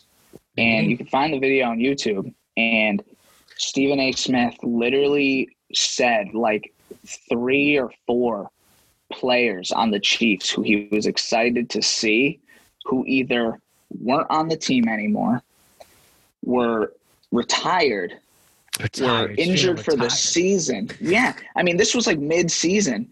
And he was talking, I forget the exact players, but he said one player, and it might have been Max Kellerman who actually came in with the research and said he hasn't played all season. After Stephen A. Smith goes, what's his word? That's blasphemous. Blasphemous. That's it. Yeah. I remember him saying a player who was having a great season, and Max Kellerman goes, he's been hurt all year. And like Stephen A's face, oh. And I'm just like, how? Like it's really frustrating for sports fans because the shit that they're talking about gives me anxiety because it's not fucking true. It's just their radical opinion that they get to yell louder than other educated people. Yeah. You know, like, I don't think that they're sports analysts. I think that they are reporters of whatever their lines say and entertaining and just saying like, you know, crazy reactions to strong topics. Yeah. You know what I mean? Like really, like they hammered, like Stephen A. Smith on the World Series screaming about data analytics. Like, have you ever actually opened up like a file like that and analyzed it? You know what I mean? Like, has he done the work? And like, I get it. They, you know, their careers have taken off and they got to where they did. They must have done a few things right. But all I know is where they're at now, getting paid that much money to be wrong and to like talk about nonsense. I mean, it's really upsetting. You know, it's really upsetting. And there's so much tunnel vision with ESPN, like you said with LeBron. I mean, how many times do you think ESPN has talked about Ja Morant in comparison to Zion? The guy was the second overall pick. Ja Morant, right? The way he's played, he's going to be a legit point guard in this league, top 10 player. I mean, he helped lead the Grizzlies to make it to the bubble and wasn't too bad with it. There was some hopes with that, and Ja Morant. There's more than 2 players in the league, and that guy wasn't from so many. He wasn't from a big D1 program either, and look how far he's come. I mean, ESPN had the Zion cam. The cameraman's position is just do what Zion's doing. Like, you're just easy parroting of yourself. Listen, I hear you out with these ESPN takes that it's more tabloid because they're trying. I mean, all the sports outlets do this now. It's about who has the most outrageous takes to get, you know, numbers and viewers. Yeah. Because at the end of the day, that's whether you're right or wrong. The numbers don't lie regarding your ratings. I won't lie. I love Stephen A. I think he's great. He's sweet. And I have a lot of respect for the man. And even though he does have some quite outrageous takes, his charisma is something to look forward to. And when he wants to, he does know what he's talking about. But you're right. I don't think he mentioned anything about analytics or baseball for that matter. You know, I think I do agree. Max Kellerman he's just set up to be a punching bag for Stephen A. And no, he really is. He's the guy who, does what he's told and does well at it, kind of, even if he's wrong. And Stephen A will let him know when he's wrong, and he just has to accept that, let Stephen A scream at you for a little bit about how wrong you are. And then you could say something else stupid. Exactly. And, with you're right. That's all these, especially Fox One. You know who is terrible. I don't know how if anybody respects this man's sports opinion, you're just delusional. And I really think that this is an act. Colin Cowherd from Fox Sports. Oh, my God. The guy said that, first of all, his Steelers take. Steelers are 10-0. He said they're only winning 7 games. They haven't lost yet, as an example. He talked about Jacksonville going to have they're going to have a coaching position open probably at the end of the season. And he really suggested that Bill Belichick's going to go to Jacksonville to take over. Like this, and it's weird because his ESPN show was really good. I think he cared about the actual facts. But going to Fox News, they threw all that money for people to jump ship to go to Fox. They took Skip. It used to be Stephen A. and Skip went over there to do a show with Shannon, and they're the same thing. Yeah. They're just trying to get outrageous takes for. They just scream at each other, and they're two polar opposites. And that's what's so upsetting, because it's so heavy now on entertainment. It used to be like, the actual analysis, the top plays, and then you'd have entertainment. Exactly. But I don't want the entertainment, like, especially when the entertainment is like false and just outrageous opinions. You know what I mean? With like Max Kellerman writing that narrative on Phillip Rivers and Tom Brady trade. I mean, dude, like, you really think that Bill picked up the phone and had that conversation? Hey, man. Like, you know what I mean? Like, it's not logical, bro. It's not. And that's what I'm saying. Like, it's not common sense. That's literally a fictional story that he wrote and got paid for. And that's what makes me mad. Like, okay, I get it. Like, it's your job. You're not going to be right all the time. But that's not being right or wrong. That's being blasphemous. That is being crazy. Like that. Like, that's just not practical. And I would really like to hear more about where those two individuals were considering for free agency for all their reasons, rather than just some absurd trade that you wrote in your laptop. You just were trying to. They're really going to just think of days of like. So I don't know. Have you ever heard of the sports radio host Mike Francesa? You ever heard of him? Yes. I'm sure you're very familiar. You know him very familiar. That's right. He was the WFAN guy. He had the afternoon show for many years. And like one of the jokes is people used to prank call him just to get a reaction, because he's just this old grumpy Italian guy from Long Island. Like people would say, like people would just troll him. Like somebody would say, do you think the New York Giants and the San Francisco Giants like to meet up and have dinner together since they share the same name? I hang up and listen. Like that's the takes they'll go. I mean, there's stuff like that's crazy. There's someone asked him once, Triple Crown in horse racing. Mm-hmm. So this guy, he's talking about the few baseball players to Triple Crown. That means you lead the league in home runs average and RBIs. And he was a big Mickey Mantle fan, which, by the way, if Mickey Mantle's around, he was fascinating, man. Like he was Mookie Wilson plus more. He was a fast guy, the fastest guy in the world, and he amazing power and stuff. But anyways, he said, how can Mickey Mantle be a Triple Crown person? He's not a horse. It's like someone would ask him that, and he gets angry. Some of the jokes, like Jason Giambi, big Yankee, he was the Yankee first baseman for many years and got with the roids and stuff. And people call him all the time. It's like, do you think Jason Giambi should get the available Yankee manager job? I'll hang up and listen. And they would do it all the time. And then he just feeds in and gets pissed off at them. It's like, don't call me. You could hear he wanted to swear. It's like you're all Imagine that being your morons. job, man. Imagine that being your job, getting calls like that. I'd go along with it, like, screw it. Every once in a while, he does go around. He went around, like someone said, "Do you think when Jeter retired, he will be the new shortstop for the Mets?" And one time he's like, "You know what? I do think it's possible. I think Derek Jeter will come out of retirement and be the shortstop for the Mets." Every once in a while, but most of the time they just took advantage of his crankiness. But he is a legend in and outright, and it was just towards the end they just would troll like that. But bringing all that up, that's the type of stuff these guys are gonna say, like, just to get ratings, just like the news like the regular news outlets are questions doing. Are there real questions? Are there real, like, topics of discussion? They're starting to know.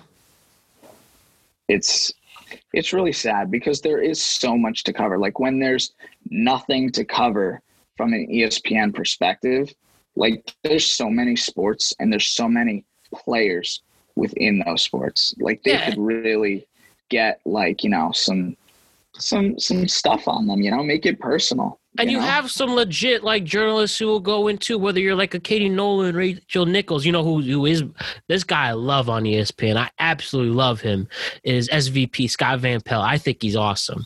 He's the only personality that I think he reports the news. He actually reports. He has legit takes, has dope opinions, but he doesn't try to stoop down he doesn't dumb down himself to get more ratings. Like, he earns the respect and he's great on it. And if only more people took his job seriously like him. Yeah. And, on top of that too, he creates those personal relationships that we were, like, talking about before too. Yeah. Like, he'll call people at freaking midnight to get a take, right? Like, he's just doing his job, but he loves it. Like, that man deserves that show. And, like, I'll watch it, like, when it's on. Like, he is awesome. The man. He is. Yes. He is. He's just a credible analyst. And I think that's what, like, the biggest thing for me is, like, if you're going to be making these takes and doing this analysis, just be right. And if you don't know, or if you're wrong, admit it. Don't come up with this bullshit. You know what I mean? Because that's just kind of, you're wasting a lot of people's times, Definitely, man. ESPN definitely won't go away. Hopefully, I guess that at the end of the day, they have to do what they have to do to get the viewers' attention. But hopefully, there'll be. I'm sure they can trust that they will be a way to. You can actually report sports news, and you don't have to be dumbed down and be an idiot while reporting that, and you don't have to give obvious bias towards certain players. You have to show off more people than LeBron and Zion. LaMelo Ball's probably next. He's going to get a lot of love. Oh, my God. Show everybody in these other sports because they are worth exploring, Yeah, I mean, they're pros too. Like, these are real people, and there's more than just that select few, for them to cover. And there's more that they could be covering too. Not just all these fake free agency theories, stupid analysts. Personally on ESPN, like I love the when they show the catch percentage of touchdown catches in the end zone, that, like, it's like a 3.7% chance at making the catch, and, like, the receiver catches it. Like, I love those takes. I mean, those takes are cool. It is interesting. I will say that, but also at the same I'm a nerd, time, so, like, like, no, I hear what you're saying, and that is cool. But, like, that type of stat's cool when it comes to those analytics, but not the, if we're talking like football, how many snaps and if he goes to the right at a certain speed, how many, when they dumb down like that, like, that's what I'm saying. Right. Something simple like that, obvious. He has a 3.2 chance of catching it. Good, I get it. And you see, like, the DK Metcalf, and you got those 3.2. But when you just go, like, specific and you give me a headache with it, that's when, when DK Metcalf wears Nike socks that have a blue stripe on them, he catches at least 7 passes a game. Yeah, like, that's what I'm saying. Like, that's too much. Like what? Where the hell did you get that? Like, who cares? You know? Jeez, man, jeez. Yo, Yeah. one thing I want to ask you, just with one more sports media thing before we switch it up, is how do you feel, Kaz, about Barstool Sports? Do you think they are a legitimate sports outlet? Huh. That's an interesting question. If you ask me a few, I'll go. You say. Yeah, so I think what I have to say about that is what's interesting about Barstool is that the reporters and analysts there are all biased towards some team in one shape or another. And that's obviously good and bad, but I think it's better because they own that. You know what I'm saying? Yeah. Like you've got my guy Jared Caravis, right? Of the Boston Red Sox. My guy went KFC. from tweeting on his couch to being on a duck boat with Mookie Betts, you know? Like obviously his love is for the Red Sox, and he reports on a lot of other players too, you know, and like they all do. I think that they're definitely credible people, but I think that, you know, just like the news or just like any really wherever you get your information from, just know where those analysts stand when getting your information. I think so. It's kind of up to the individual. So yeah, I think that they're credible as long as you know going into you know, whatever they're saying. Like you have to understand, like he might not say a lot of great things about Yankees players because he hates the Yankees. And then fine, you have like people like an Eric Hubbs. Yeah, no, not at all. Like that's his opinion. Then you have like an Eric Hubbs come at him too. Exactly. And I think it is good. And Barstool really grew on me. You know, at first I just thought it was, you know, I think I like their method of getting big from when Instagram really popped off to show their America's Funniest Home Videos to say, hey, this is some cool stuff. Like Dave Portnoy, I have a lot of respect for. I really like how he grew his empire, and even I know he has his criticisms, and Barstool has it, but they mastered the 18 to 25 demographic, growing all these great podcasts out of it. And part of my take is one of my favorite podcasts. I like Big Cat and KFC and PTI, all those guys. I think they do, and obviously like Big Cat's a huge Bears fan, and I don't think that's a problem. And he's still, you know, fairly has some great takes, and there's probably the best booked cat podcast in terms of both like sports people, and then you'd also have entertainers talking too. So I think because really they are entertaining, you know. They are entertaining, you know. And I've seen some videos of them reacting to games, but like what's great about that is again like that personal thing. You get to see it from another person who loves sports as much as you. Like, of course they're going to have a favorite team. Would you believe somebody as a sports analyst if they didn't have a favorite team or a favorite player? You know, like. Oh, I mean, you have to. You know, I think it's better now to have that. Like Stephen A. is an obvious Knicks fan, and he's brought about that. I think that's good for him and shows our side. What's his name? Rich Eisen, great guy on the NFL Network. He's a big Jets fan, and I think it's good to have that aspect. And people have been debating, should analysts admit their favorite teams? And I actually think they should. It allows more personability, and you hit it on the nail with Barstool doing that. Right. Yeah. Like I think it's just, you know, they don't have to mention it every time they give a take on something that they agree or disagree with, or something that affects them, you know, like, but with that being said, you know, like favorites, they don't have to make it known every single time, but like just getting your information from somebody like that, just really with any kind of news, know where it's coming from, know who's talking, you know? Amen to that. Amen. Yo, Kaz, why don't we switch some gears a little bit? You and I met Theta Chi, bro. I actually remember the very first day I met you. I can honestly say that at a Rush event. And I think it was either the open or right before, and you and the famous John Braun, shouts to him, great dude. And we were like, and we just, I don't know. I just remember meeting you, and look at us now. So, bro, can you tell me what you miss about that life, and maybe what you really gain out of it a year later, and you killing it in the engineering world, and what do you think about like stuff like that? I miss the company, the brotherhood. You know, I miss the convenience of living on campus, and like for example, Plunger was probably in my fives apartment my senior year more than I was. Hey, I had like, Plunger in the podcast. Shouts Plunger. Yeah, great guy.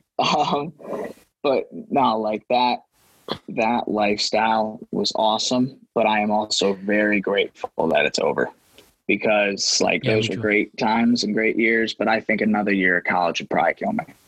Yeah. We have to humble ourselves with that. You don't want to be the oldest guy at the party. And we knew some people like that. Wink, wink, no. Yeah. We won't go there. But anyways, another thing that I live by too is one day I'll be able to say that like those 4 years were not the best of my life. Definitely no. I refuse that to settle for that, and I that feel means like it's all downhill from here. That's what I'm saying. Like, come on, like that can't be it. I think like when you're in college, that lack of responsibility is awesome, and like you don't even know it. You're like, I'm living on my own. Life's good. Like I just like go to class and like get wasted with the bros. Like that's like life, right? And then like you go to work a 40-hour-a-week job, and that's not the case, man. That's not the case. And, you figure it out real quick. So I guess I miss like I said, like those parts, but there's a lot about it that like, I would have changed now looking back at it. For sure. And, but then again, it also made me who I am today, just like everybody there. That was a great experience. Learned a lot. Yeah, I think we can also be honest with that too. Like, Greek life is great. I can't deny it. I want to be where I am without my experience with that, especially Theta Chi and all the confidence and being okay and comfortable with myself that I got from it. And, not every day was great. Not everyone was awesome. I think it's fair to say that when it comes to brotherhood, the brothers, there's some brothers you're closer with than others. And then there's some brothers you might not even like. And, that's just part of life. And I think that's it fair in that sense, because the payoff is you get some genuine friends out of it. Like we have here, you're the fucking man and a great friend of mine. So, and, oh yeah, brother. So like, it's totally worth it in that. And then there's some people in Theta Chi that I can't stand, and they probably can't stand me, and that's okay. But, and that's just how it goes. And it was worth all those trials and tribulations and dealing with all people who either liked me or didn't like me, that helped me grow into a better person in general. You feel that way too? Yeah. I hate the people who, didn't join Greek life and say like, oh, you paid for friends. And I think I hate it also just because like I've always been friendly, and I've always had a group of guys around me. I didn't need to pay fraternity dues in order to get friends. I definitely got more than I probably would have, but like, I also really clicked with the friends that I made in Theta Chi and after, I think, I think especially if you like took the fraternity and like got everything out of it that you could, like you and me both ran for like e-board positions more than once, and held it down, did our thing. And like, I'll be honest too. I actually didn't get a position that I really want. It might've been VP. I don't know. My like junior year or something. And I didn't get it. And really the vote came down to the fact that the fraternity thought like I was a hard-headed person. And in that moment, I was so like, I was disappointed. I was pissed off at my brothers. I was like, I thought I could have had your vote, this and that. Right. But like now, like if I didn't lose them. Like, who's the rapper? I think it's DaBaby, and he says this one lyric, and he goes like, "I didn't know what it took until I lost." And like, that's just so real. You know what I mean? Like, I definitely thought it was my way or the highway because I got things done and I got results. Not everyone agreed with them, and I was okay with that. And I think you have to be when you're a leader, but I also think that you should hear everyone out. And I don't think at that time I had the patience or the maturity to hear what everyone had to say, because I was like, you disagree with me, so peace. But now I see that, you know, that was hard-headed me. That was me not seeing all sides, you know, and I learned from that, you know, like I really did. Like, now I really take the time to listen to what somebody has to say, because you don't know what you're going to get out of it.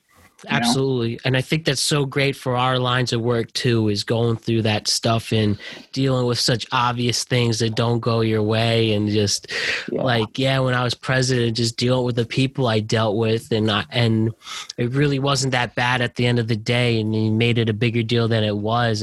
And only those people that I've ever clashed with only really made me stronger for the better.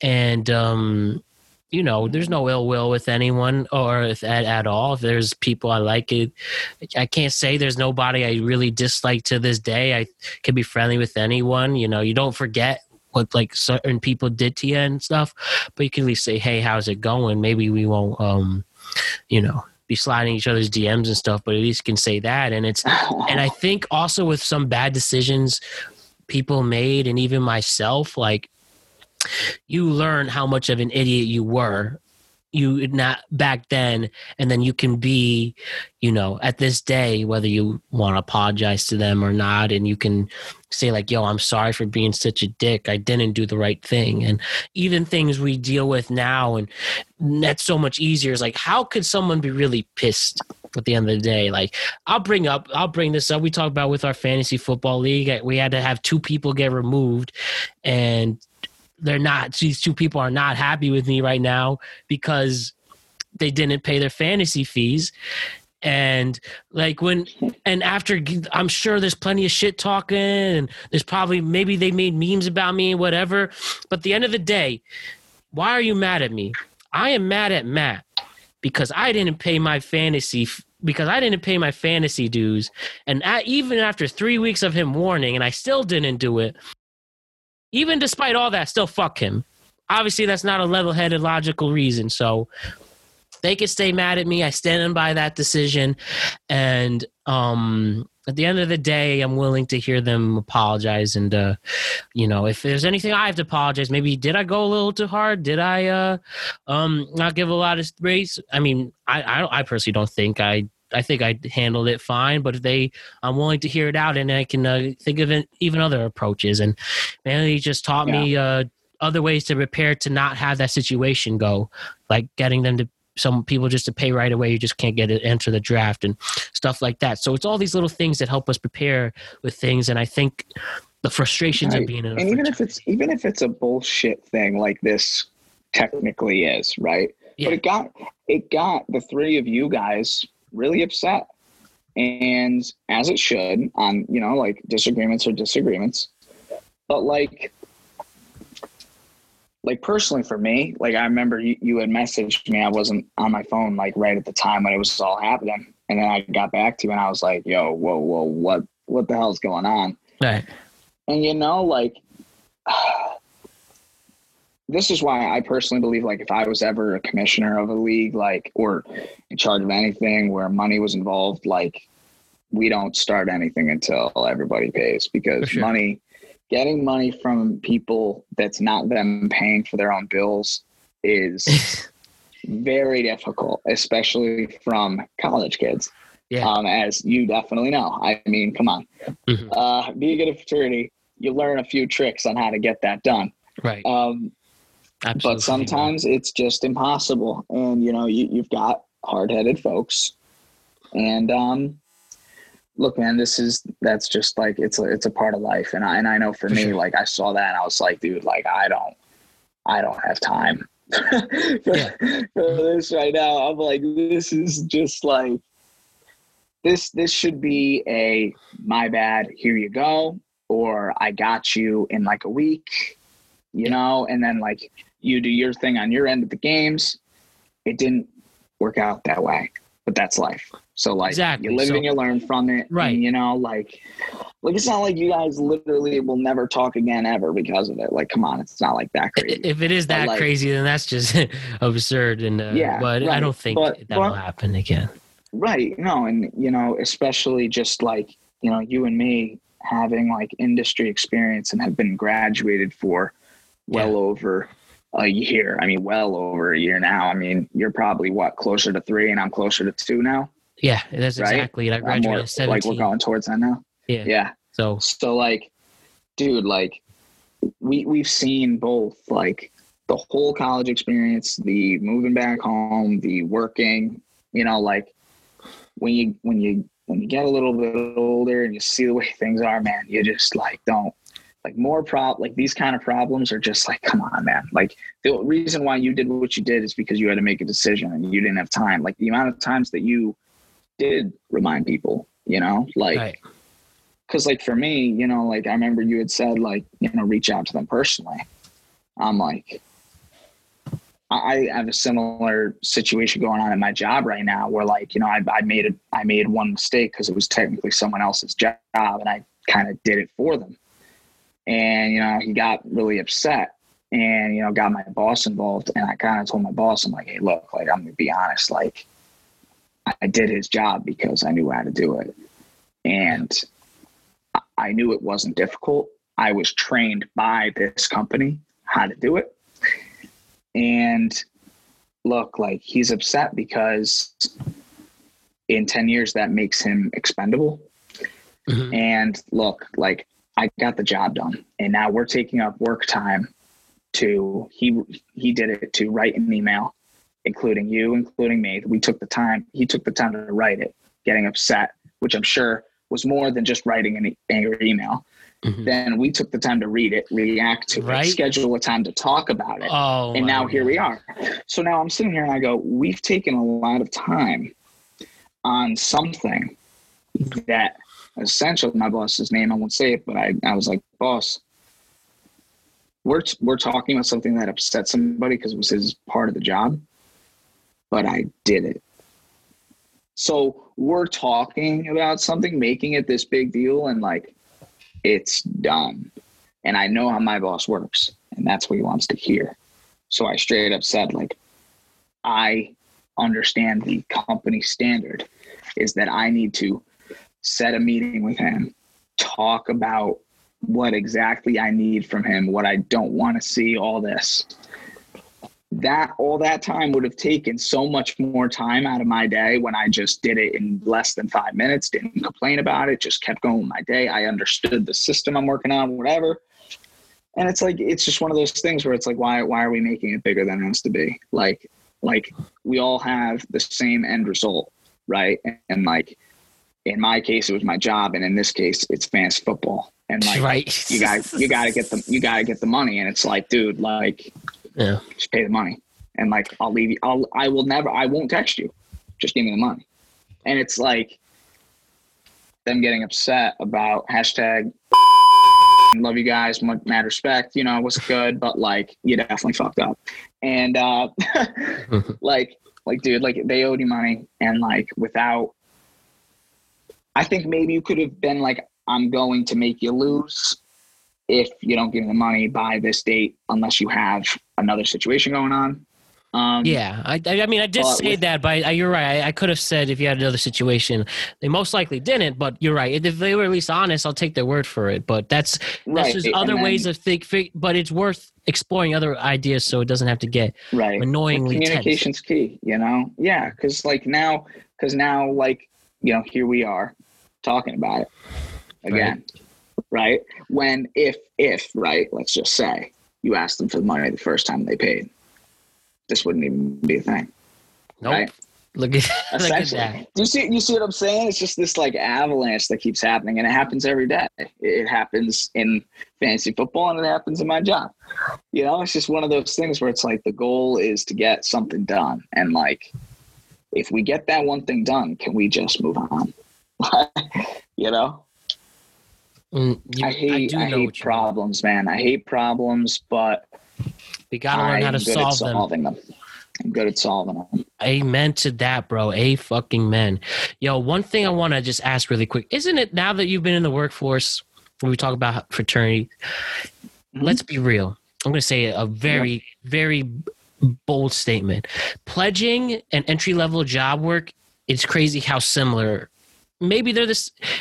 I don't want to say they're the same thing because obviously one's a job and you're with your career and one's just a fraternity. But the way you have to go work hard to earn respect from your superiors is the exact same concept, whether it's pledging or an entry-level job. Do you feel that's accurate? So I think that statement is very bold, and I think a lot of people would laugh at you. But from my perspective, I see it as you hit the nail on the head again, but it's in a different context. Yep, so what exactly. I mean by that is like, you know, like your pledging is very different from going to work at 8 a.m. You know, Yes. Pledging, you're doing activities at 3 a.m. Whereas my job, you got to be early and ready to communicate at 8 a.m., you know, like, so it's different in ways like that. And like the professional attire, professional attitude, what have you, in those senses. But for what you're talking about, like, I am the second youngest person at my job by 1 week. Dang. Yeah. That's My that's insane. supervisor is 53 years old, and he has close to 41 years of engineering experience. My goodness. And he's teaching somebody who has 23 years of life experience.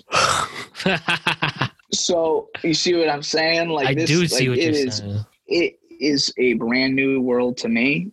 And to him, it's what he breathes, eats, and sleeps 5 days a week, sometimes 6. Shit. And like, you know, I mean, and you gotta love it. But like you said too, like, he respects me because he knows that after this podcast, I'm gonna get more work done. I'm not going to bed. Betcha. Like, because I have a job to do, I have a deadline to meet, and I have a limited number of hours to get the job done. And it's my job, so I'm going to do it. I enjoy learning, you know? I mean, pledging is, you know, you're trying to get the respect of freaking idiots, you know? And you think that they're the coolest guys alive, and they don't got their shit together at all. Nope. I mean, nothing. Definitely, like, they're a little bit more mature than you and may have a little bit more experience, like drinking beer and talking to girls than you. But when it comes down to like the real shit, right? Like that's really it. And like, no, I completely agree with you in all seriousness too. Yeah. But like you said too, I mean, if you want to stand out, if you want to prove your worth, if you want to build that reputation, you need to stand out. You got to do something different. Like, I read an article on Matthew Berry one time, and at one of his interviews, the fantasy football ESPN guy for people. Yes, my guy. He is my guru. He brought a like toy squirt gun to an interview and like put it on the table. And the last question of the interview was, "Why did you bring a squirt gun?" And I mean, today you probably can't do that. You probably get arrested. But like he said, because you're going to remember the guy who brought a squirt gun to the interview, and he got a call back, and he got that job. And it's just shit like that. Like that was his day one that separated him from the pack. Like, you know what I'm saying? Like, if you really can't be want to afraid to make do it, that stuff. right? And that's why. So like, I'm sitting here and I know my strengths, and my strengths are when people are not talking to me at nighttime, and I can just listen to music and do my job without people bothering me. I get a lot done. I get to learn more. I get to ask questions, prepare for the next day. It's kind of like that Mamba mentality. Yes. You know, Yes. I mean, he straight up says like if everyone else starts training at 6 or 6:30 every day, and I wake up at 4 and start training, that's 2 more hours of training every single day that I have on top of my opponents. So for me, if I'm competing for promotions and raises and managing projects, if they're all working 40 hours a week and I'm working 50, that's 10 hours more every single week that I'm putting into my job, into learning, into all this stuff that just separates me. So that's my strength. Dance beautifully in the bubble that you are comfortable dancing in. Dude. That's what Kobe said. Bro, this is why you're going places, Kaz. Your drive, your wokeness to this, your ambition is taking you places, and so much. I admire you so much for wanting to continue to work. And I feel the same way with this podcast, trying to grow an audience, just being myself with it. I've had plenty of suggestions of what I should do to make this show what it is, but I like doing it my way. And I've 10 years of listening to these podcasts and radio shows, and I know at the end of the day, you want somebody to be themselves in a host and a personality. And I know that I'm good enough. It's the why not me attitude, and I will make this as legitimate of a thing as I can and will. And that's why I have made the studio. By time you're done, you'll be the 25th person on the show already, showing just 25 different people from all over the world in 2 months. At this moment, we're at over 425 downloads at this moment, and the show is only 8 weeks old. And that's just showing off different people, showing that they are as cool as celebrities as regular people, and we're just being productive amongst them. And I'm being productive, being myself with this. And I know someday that will take me far in this endeavor and in my career. So we're just working really hard, and we're working really smart at the same time. And we're doing it in our ways. You and I and other people were like racehorses. Racehorses actually have their eyes covered, if anybody noticed. They're just running straight. They don't really care about the other horses. Tunnel vision, bro. Tunnel vision. And we can always hear people out, and it's fine, but we don't let them manipulate us and bring us down for it, because we know what's best for us. And being ourselves are going to take us places, and we are patient with it. We're not setting a timetable with it, and we just know we're good enough, and we're our own biggest fan at the end of the day. I mean, bro, like, think about it. Like, it's 10:14 on a Tuesday, and we're just chatting, and we're doing this because we're friends and we want to talk and stuff. But like, you organized this, you took the time to make that studio, you made your platforms to share it. You're scheduling Zoom meetings with people, professional things, scheduling times, and just rolling with it, which makes it fun. But like, this is the kind of stuff, this is practice for you, really. Like, this is, and it's practice, but it's not, because you love it. And that's what matters. Like, dude, like, we're not getting paid for this, and we don't care, because we enjoy it. Exactly. So this is when you end up getting paid for it and you're moving up, like, all those little accomplishments that you're getting right now, you keep those close to your heart, like, you keep that going, and you just keep seeing these bumps and just be proud, like, always, like, if the little things make you happy, the big things are like, it's gonna rock your world, like, dude, this is a long way up, it's a long way up. Like, dude, like you said, we have to be patient, because these other people where we want to be, they were patient. They didn't get this job yesterday, and they also didn't start yesterday.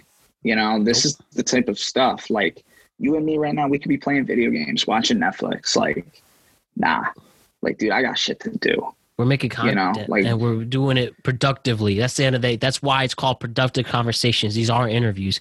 These are conversations for the listeners to help make them better people. And I do it to also explore my creativity and show how awesome a regular person like you is. And you're more than a regular person. You're extraordinary, dude. So that's why this comes together. And why not us? Simply, why not us? And not being afraid to do it.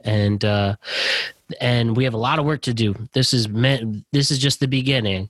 I'm more hungry. 400 downloads is great for today, but you know what? I want 500. I want 600. I want thousands. I want tens of thousands. I want to get millions someday. And it will take some time. I'll continue to do whatever I can, reinvent myself to do that, be as relevant as I can, and just don't give up with it. And I know the show's good enough. I know it is relevant. I know it is relatable, and I know it is great content for people to enjoy. And other people will know that. That's probably the best thing I got out of being a president of fraternity. I may have made decisions that I know weren't the best, as the most fun as a whole, but I knew they were the best for the whole.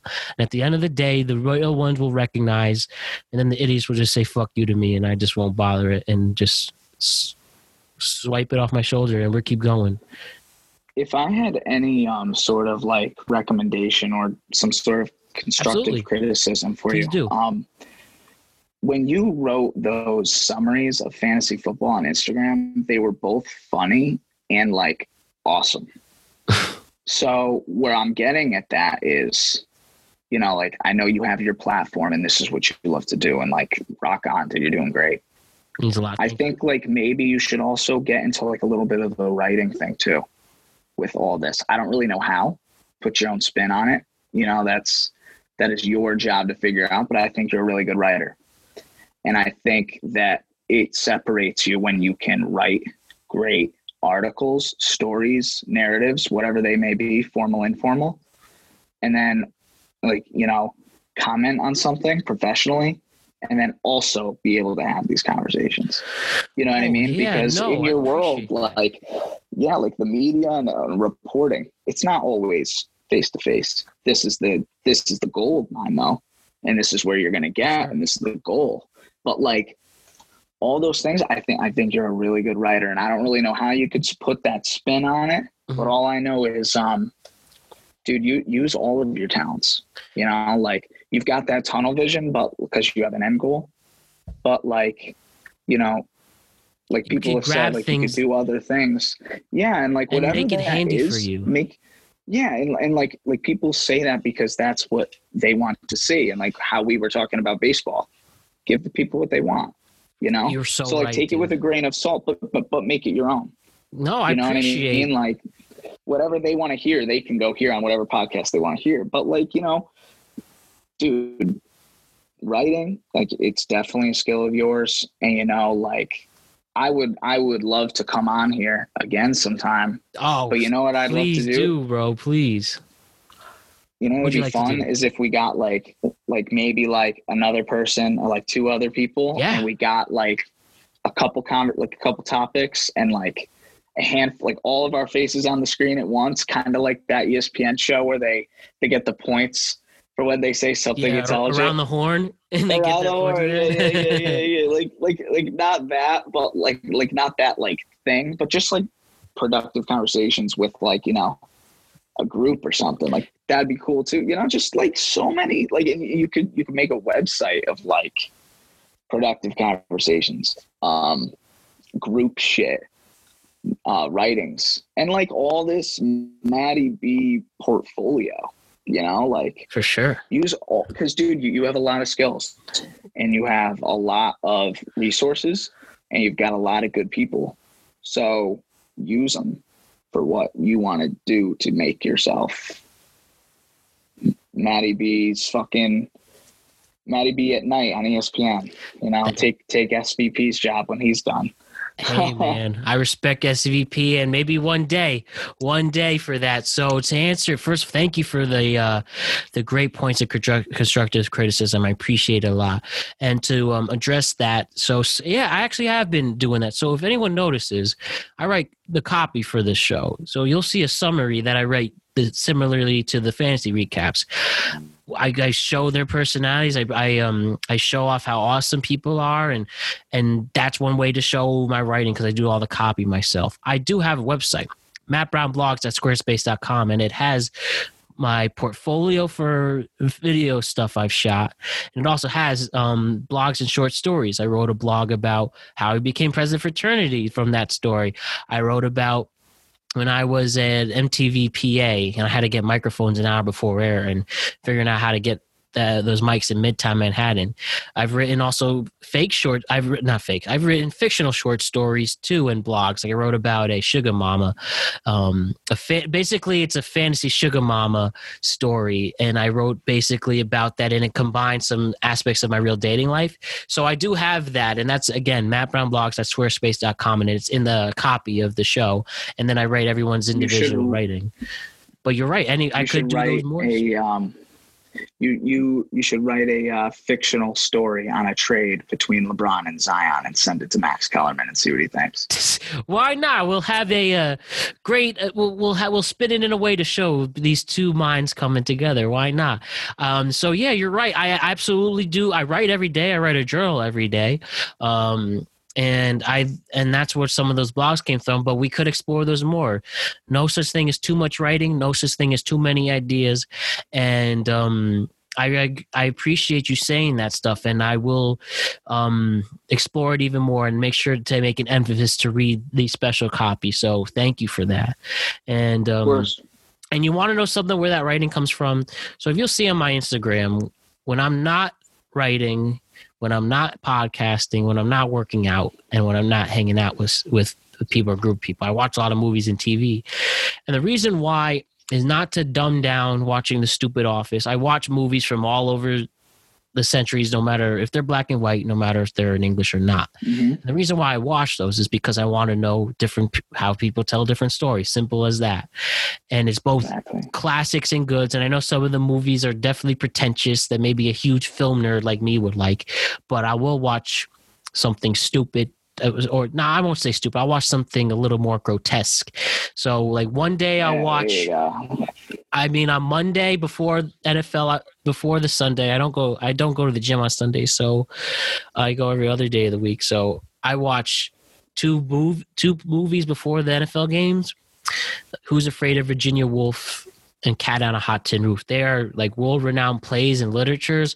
Like this is what would get English teachers hard and like crazy. Like these are deep Tennessee Williams, Edward Albee's writing.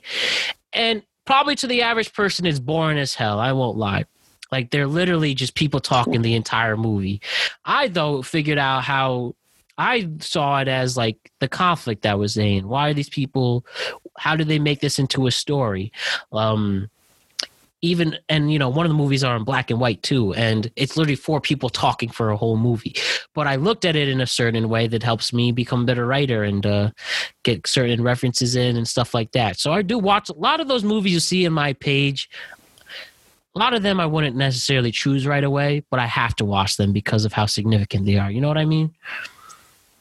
No, that's beautiful. I mean, and that's, you could connect that to really anything. Like if you want to fully understand something, you need to know the in and out of everything. Yeah. And the industry that you're in, like, it's actually a shame how like, you don't have your dream job right now, but that's just how much I know that it's going to come, because like, it's never going to be too late for it. So we're going for it. But like the guys at any news channel, right? Like they're not going to watch this video. They're going to watch the whole thing to when we get to this point, right? They might, but like if they heard what you just like said, dude, like fuck your interview questions. That's the kind of guy that you want working for you. Yeah. It's about the people. It's really about the people. Like, if your heart's in it, that's half the game. And, Yes. A lot of people just have jobs because they need jobs. And some people just got given opportunities because they knew someone like that with no industry experience. And it's just part of the stupid and like game. This right here, this is experience. You know what I mean? And so you know like, what? if they're I like, treat oh, the, like, and have I you treat never the done podcast, this? Like, when it comes to people who listen, whether they listen to the whole podcast in its entirety or not. I know not everybody may necessarily, but there are people who will, and those people are going to get something out of it. And then as we continue to grow this audience, there will be people who listen to the entire thing and get inspired from it. So I treat every single second of this podcast like it's my last. No matter whom I'm talking to, it's going to get something out of someone. At the end of the day, if I'm the only person to get something out of it, then fine. I'm happy I made myself happy. Same with those I know movies some people too. will. Same with the movies. Like, dude, you're watching those movies by yourself, but you're taking something in from them. You're doing that because it's making you better and you want to.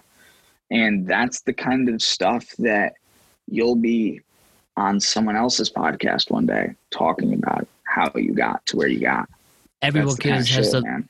For sure, man. Everyone has something interesting about them. I really, really believe it, man. We've been at it for almost 2.5 hours. I know you have some work to do, but if you don't mind, just two quick things. One, what's your favorite beer? Sure, bro.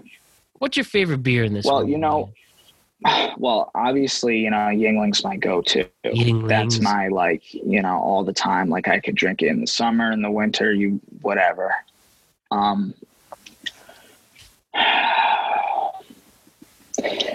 That's probably got to be my favorite beer, dude. Mm-hmm. Like, I love, and that's not to say that I'm not willing to try other beers. Like, I try new beers all the time.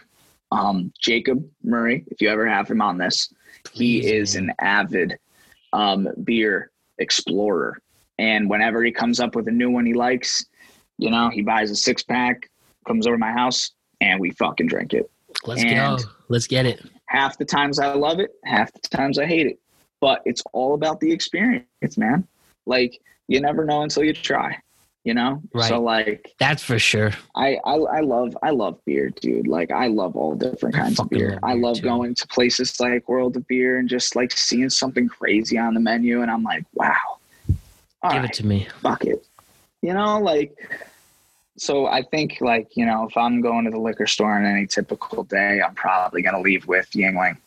But with that being said, beer's beer, and I fucking love it.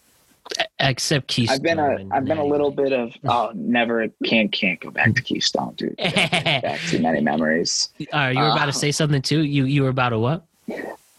I've actually been a little bit of a wine drinker lately too. I feel like a lot of people have been evolving into that lately. I do enjoy me a good glass of wine. Dude, it's a little different. I obviously like red prefer wine. Beer. Come on. Yes. I like both, to be honest with you. I like. Oh yeah, me too. I like both. If I had to pick, and white Merlot. I had to pick. I love my red wine, and with beer, man, bro, if beer's good. That's one of the great things. What's your favorite beer? Blue Moon. Blue Moon is the one.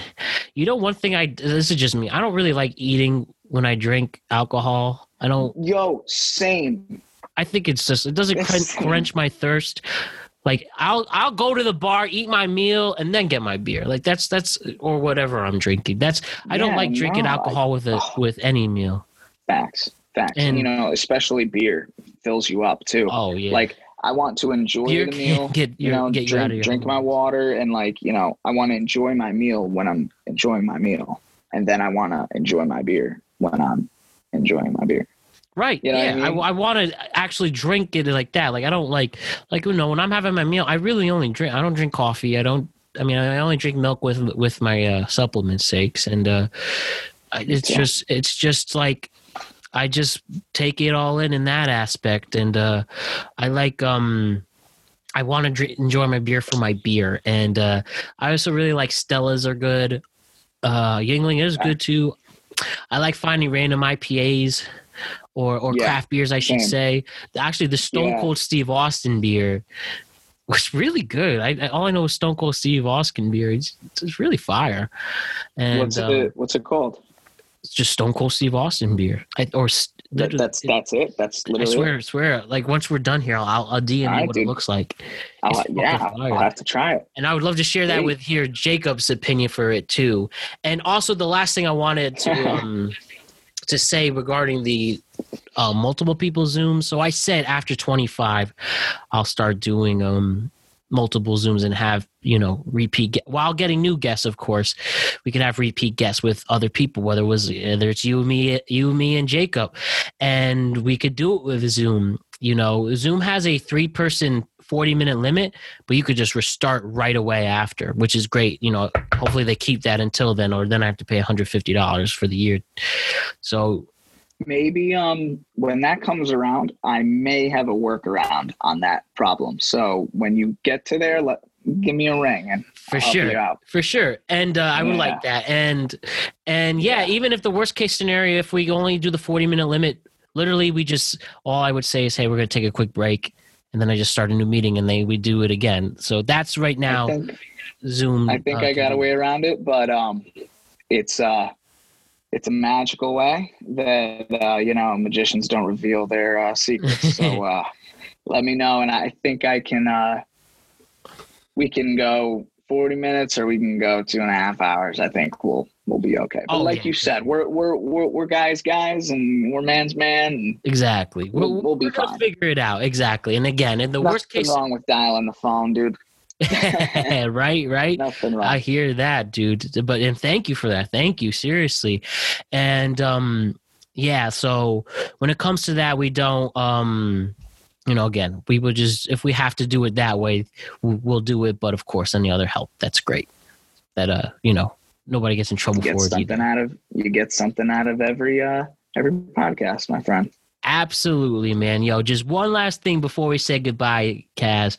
I end each show with the Proust questionnaire, which is a tradition from an old show called Inside the Actor Studio. So I'm going to ask you 10 rapid fire but pretty deep questions, and then we'll say goodbye if you're down with that. Sounds great. My first question. What is your favorite word? Fuck. All right. That's the first here. All right. I like your answer. What's your least favorite word?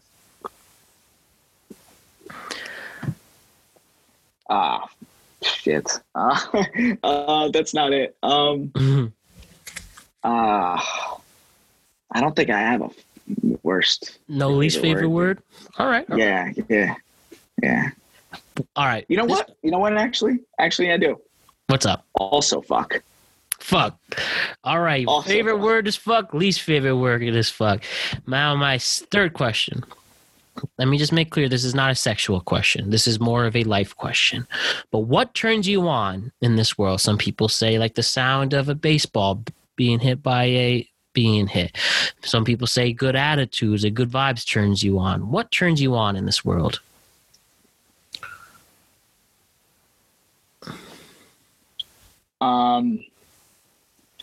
Scott Hansen's voice on Sundays and laughter. All right. And laughter. Just if those people don't know, Scott Hansen is the voice of the NFL Red Zone that we hear every weekend.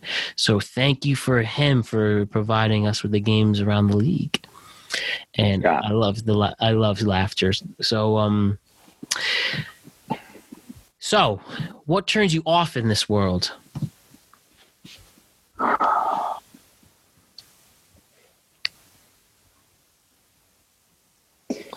I think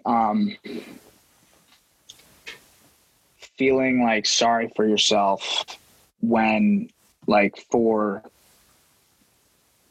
too long and using it as an excuse. Good answer. Good answer. In a way of excuses, I do know. It's okay to have bad days. It's okay to be depressed. It's okay to feel those things. But as long as those things are temporary, because me and Matty B got shit to do. Damn fucking straight, bro, with that. So I guess you kind of answered this, but you can, answer this in a certain different way if you want. What sound or noise do you love?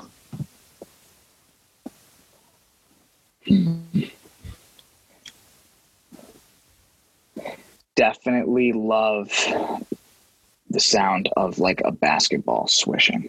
Oh, nothing. He said nice when they had a nothing but netter. Swoop. Hear that, brother. That, and I actually have a chain rim right now on my hoop. So now do you really old school, man, with that grit? Yeah, dude. Yeah, you know. I do know. So what sound or noise do you hate?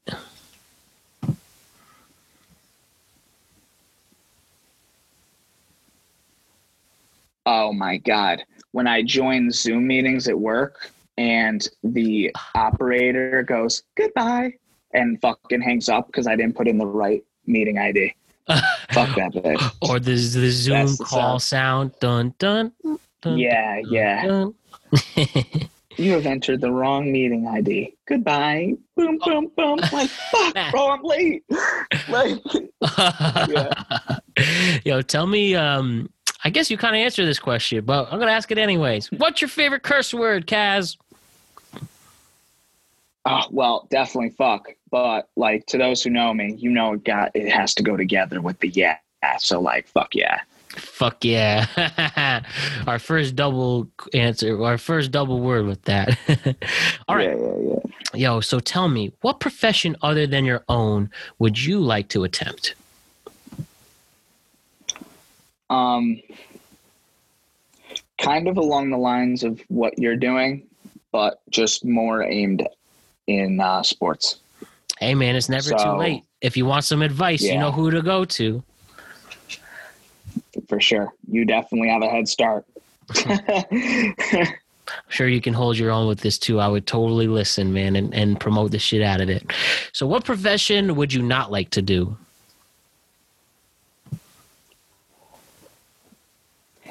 Any job that's like, you know, you're going to work and doing the same thing every day. Just any job that it's like, you know, I'm not doing something.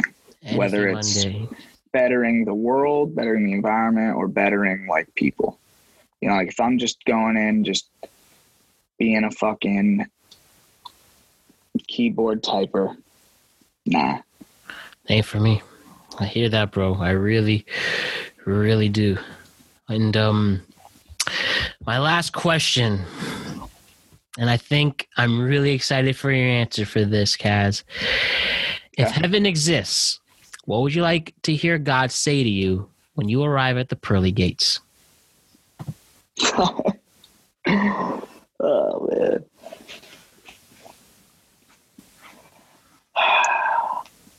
Dang, you're short. Yeah. Yo, you know what? I'm going to answer. Well, that'd be the joking, you know, like I feel like maybe if he was like, you know, beers over there, women over there, and your family members over there, you know. Yo, man, you know, I'll give you my answer. I asked this to some people. I've never answered that question. You know what I would like God to say to me? This is a movie reference, but you ever see This Is the End? Yes. Remember he goes, welcome to heaven, motherfuckers. Yeah. I'd be like so hyped. Then see, you know, first things first, see some family I have to see. That'd be definitely the first thing I would do. So, seriously, Kaz, nothing but a pleasure. Again, I want you to come back. I'm glad you expressed that. Whether with just you and me, whether it's you with another person, especially you have to do one with Jacob Murray. I hope he be down. And seriously, man, like I said, everything I said at the beginning, yeah, you got a lot of my respect. You got a lot of my love. And, bro, you're going places, bro. I'm very fortunate to have you in my life. And I can't wait to do this again. And you are every sense of the words when people say you are the man. Matt Brown, everything you just said, retweet for you, brother. Love you, dude. You're doing a great job here. And thank you for doing this. This was both fun. It was productive. You know, we both got something out of it. And I'm excited to come back. On to the next one with that, man, bro. Thank you for your kind words. And I love you too, brother. Thank you so, so much. And with that, that's my guy, the great Steve Kazalunas. Thank you so much, bro. I'll see you really, really soon. Stay safe, my friend. All right. See you later, bro. How about that? Isn't Steve just incredible? Seriously, I love that guy. And I hope to see him have his own podcast and create his own content. And I will be supporting him the whole way. And I hope you check him out too, because like I said, he's going somewhere. He's got potential. And he's got my support during this whole endeavor. So please, Kaz, please make more content for this world. We would all appreciate it. And with that, that's my last show of this week. We'll be back here on Monday, December 14th with one of the greatest people to ever come out of Norwalk, Connecticut. And man, I hope my son is like this guy. His girlfriend is a lucky lady because she is blessed by the presence of this man. And I was so blessed to have his presence on my show. And again, you listeners will love this man. It's none other than Thomas Arduino is going to be in the building December 14th. Again, it was actually one of my more proud shows with how deep, funny, and awesome our conversation was. And he's going to be here on Monday, December 14th. And it's great. And again, don't forget to check out the Tweet Cap every Friday with Ryan Page podcast that we go over all of the trending topics of the news. Last week, we had Melissa Wilkerson talk about the COVID vaccine. This week, Brendan St. Brown is in the building this Thursday. And we're going to have a great Zoom with that. So that will be on tomorrow, the 11th of December.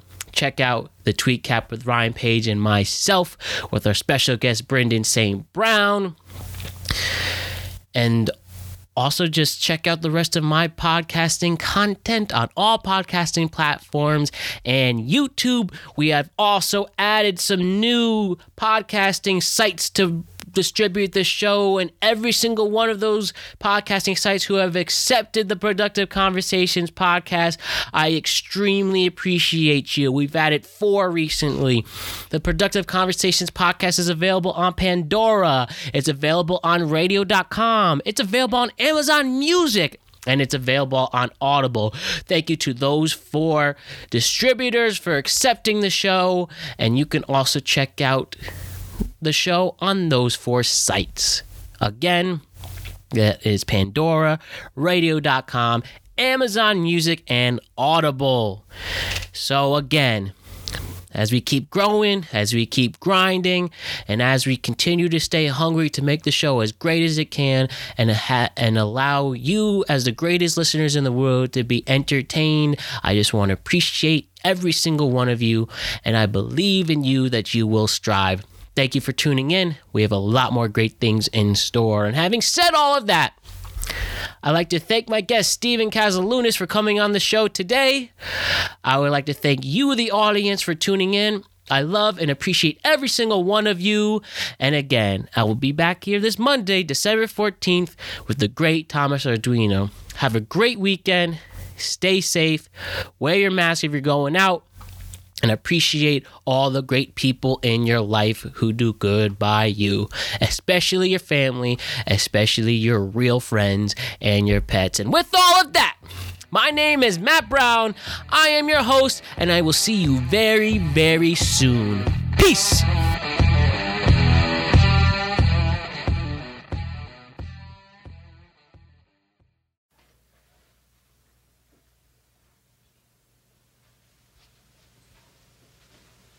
You're still here?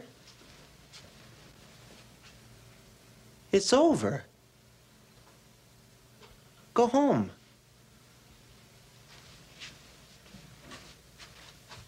Go.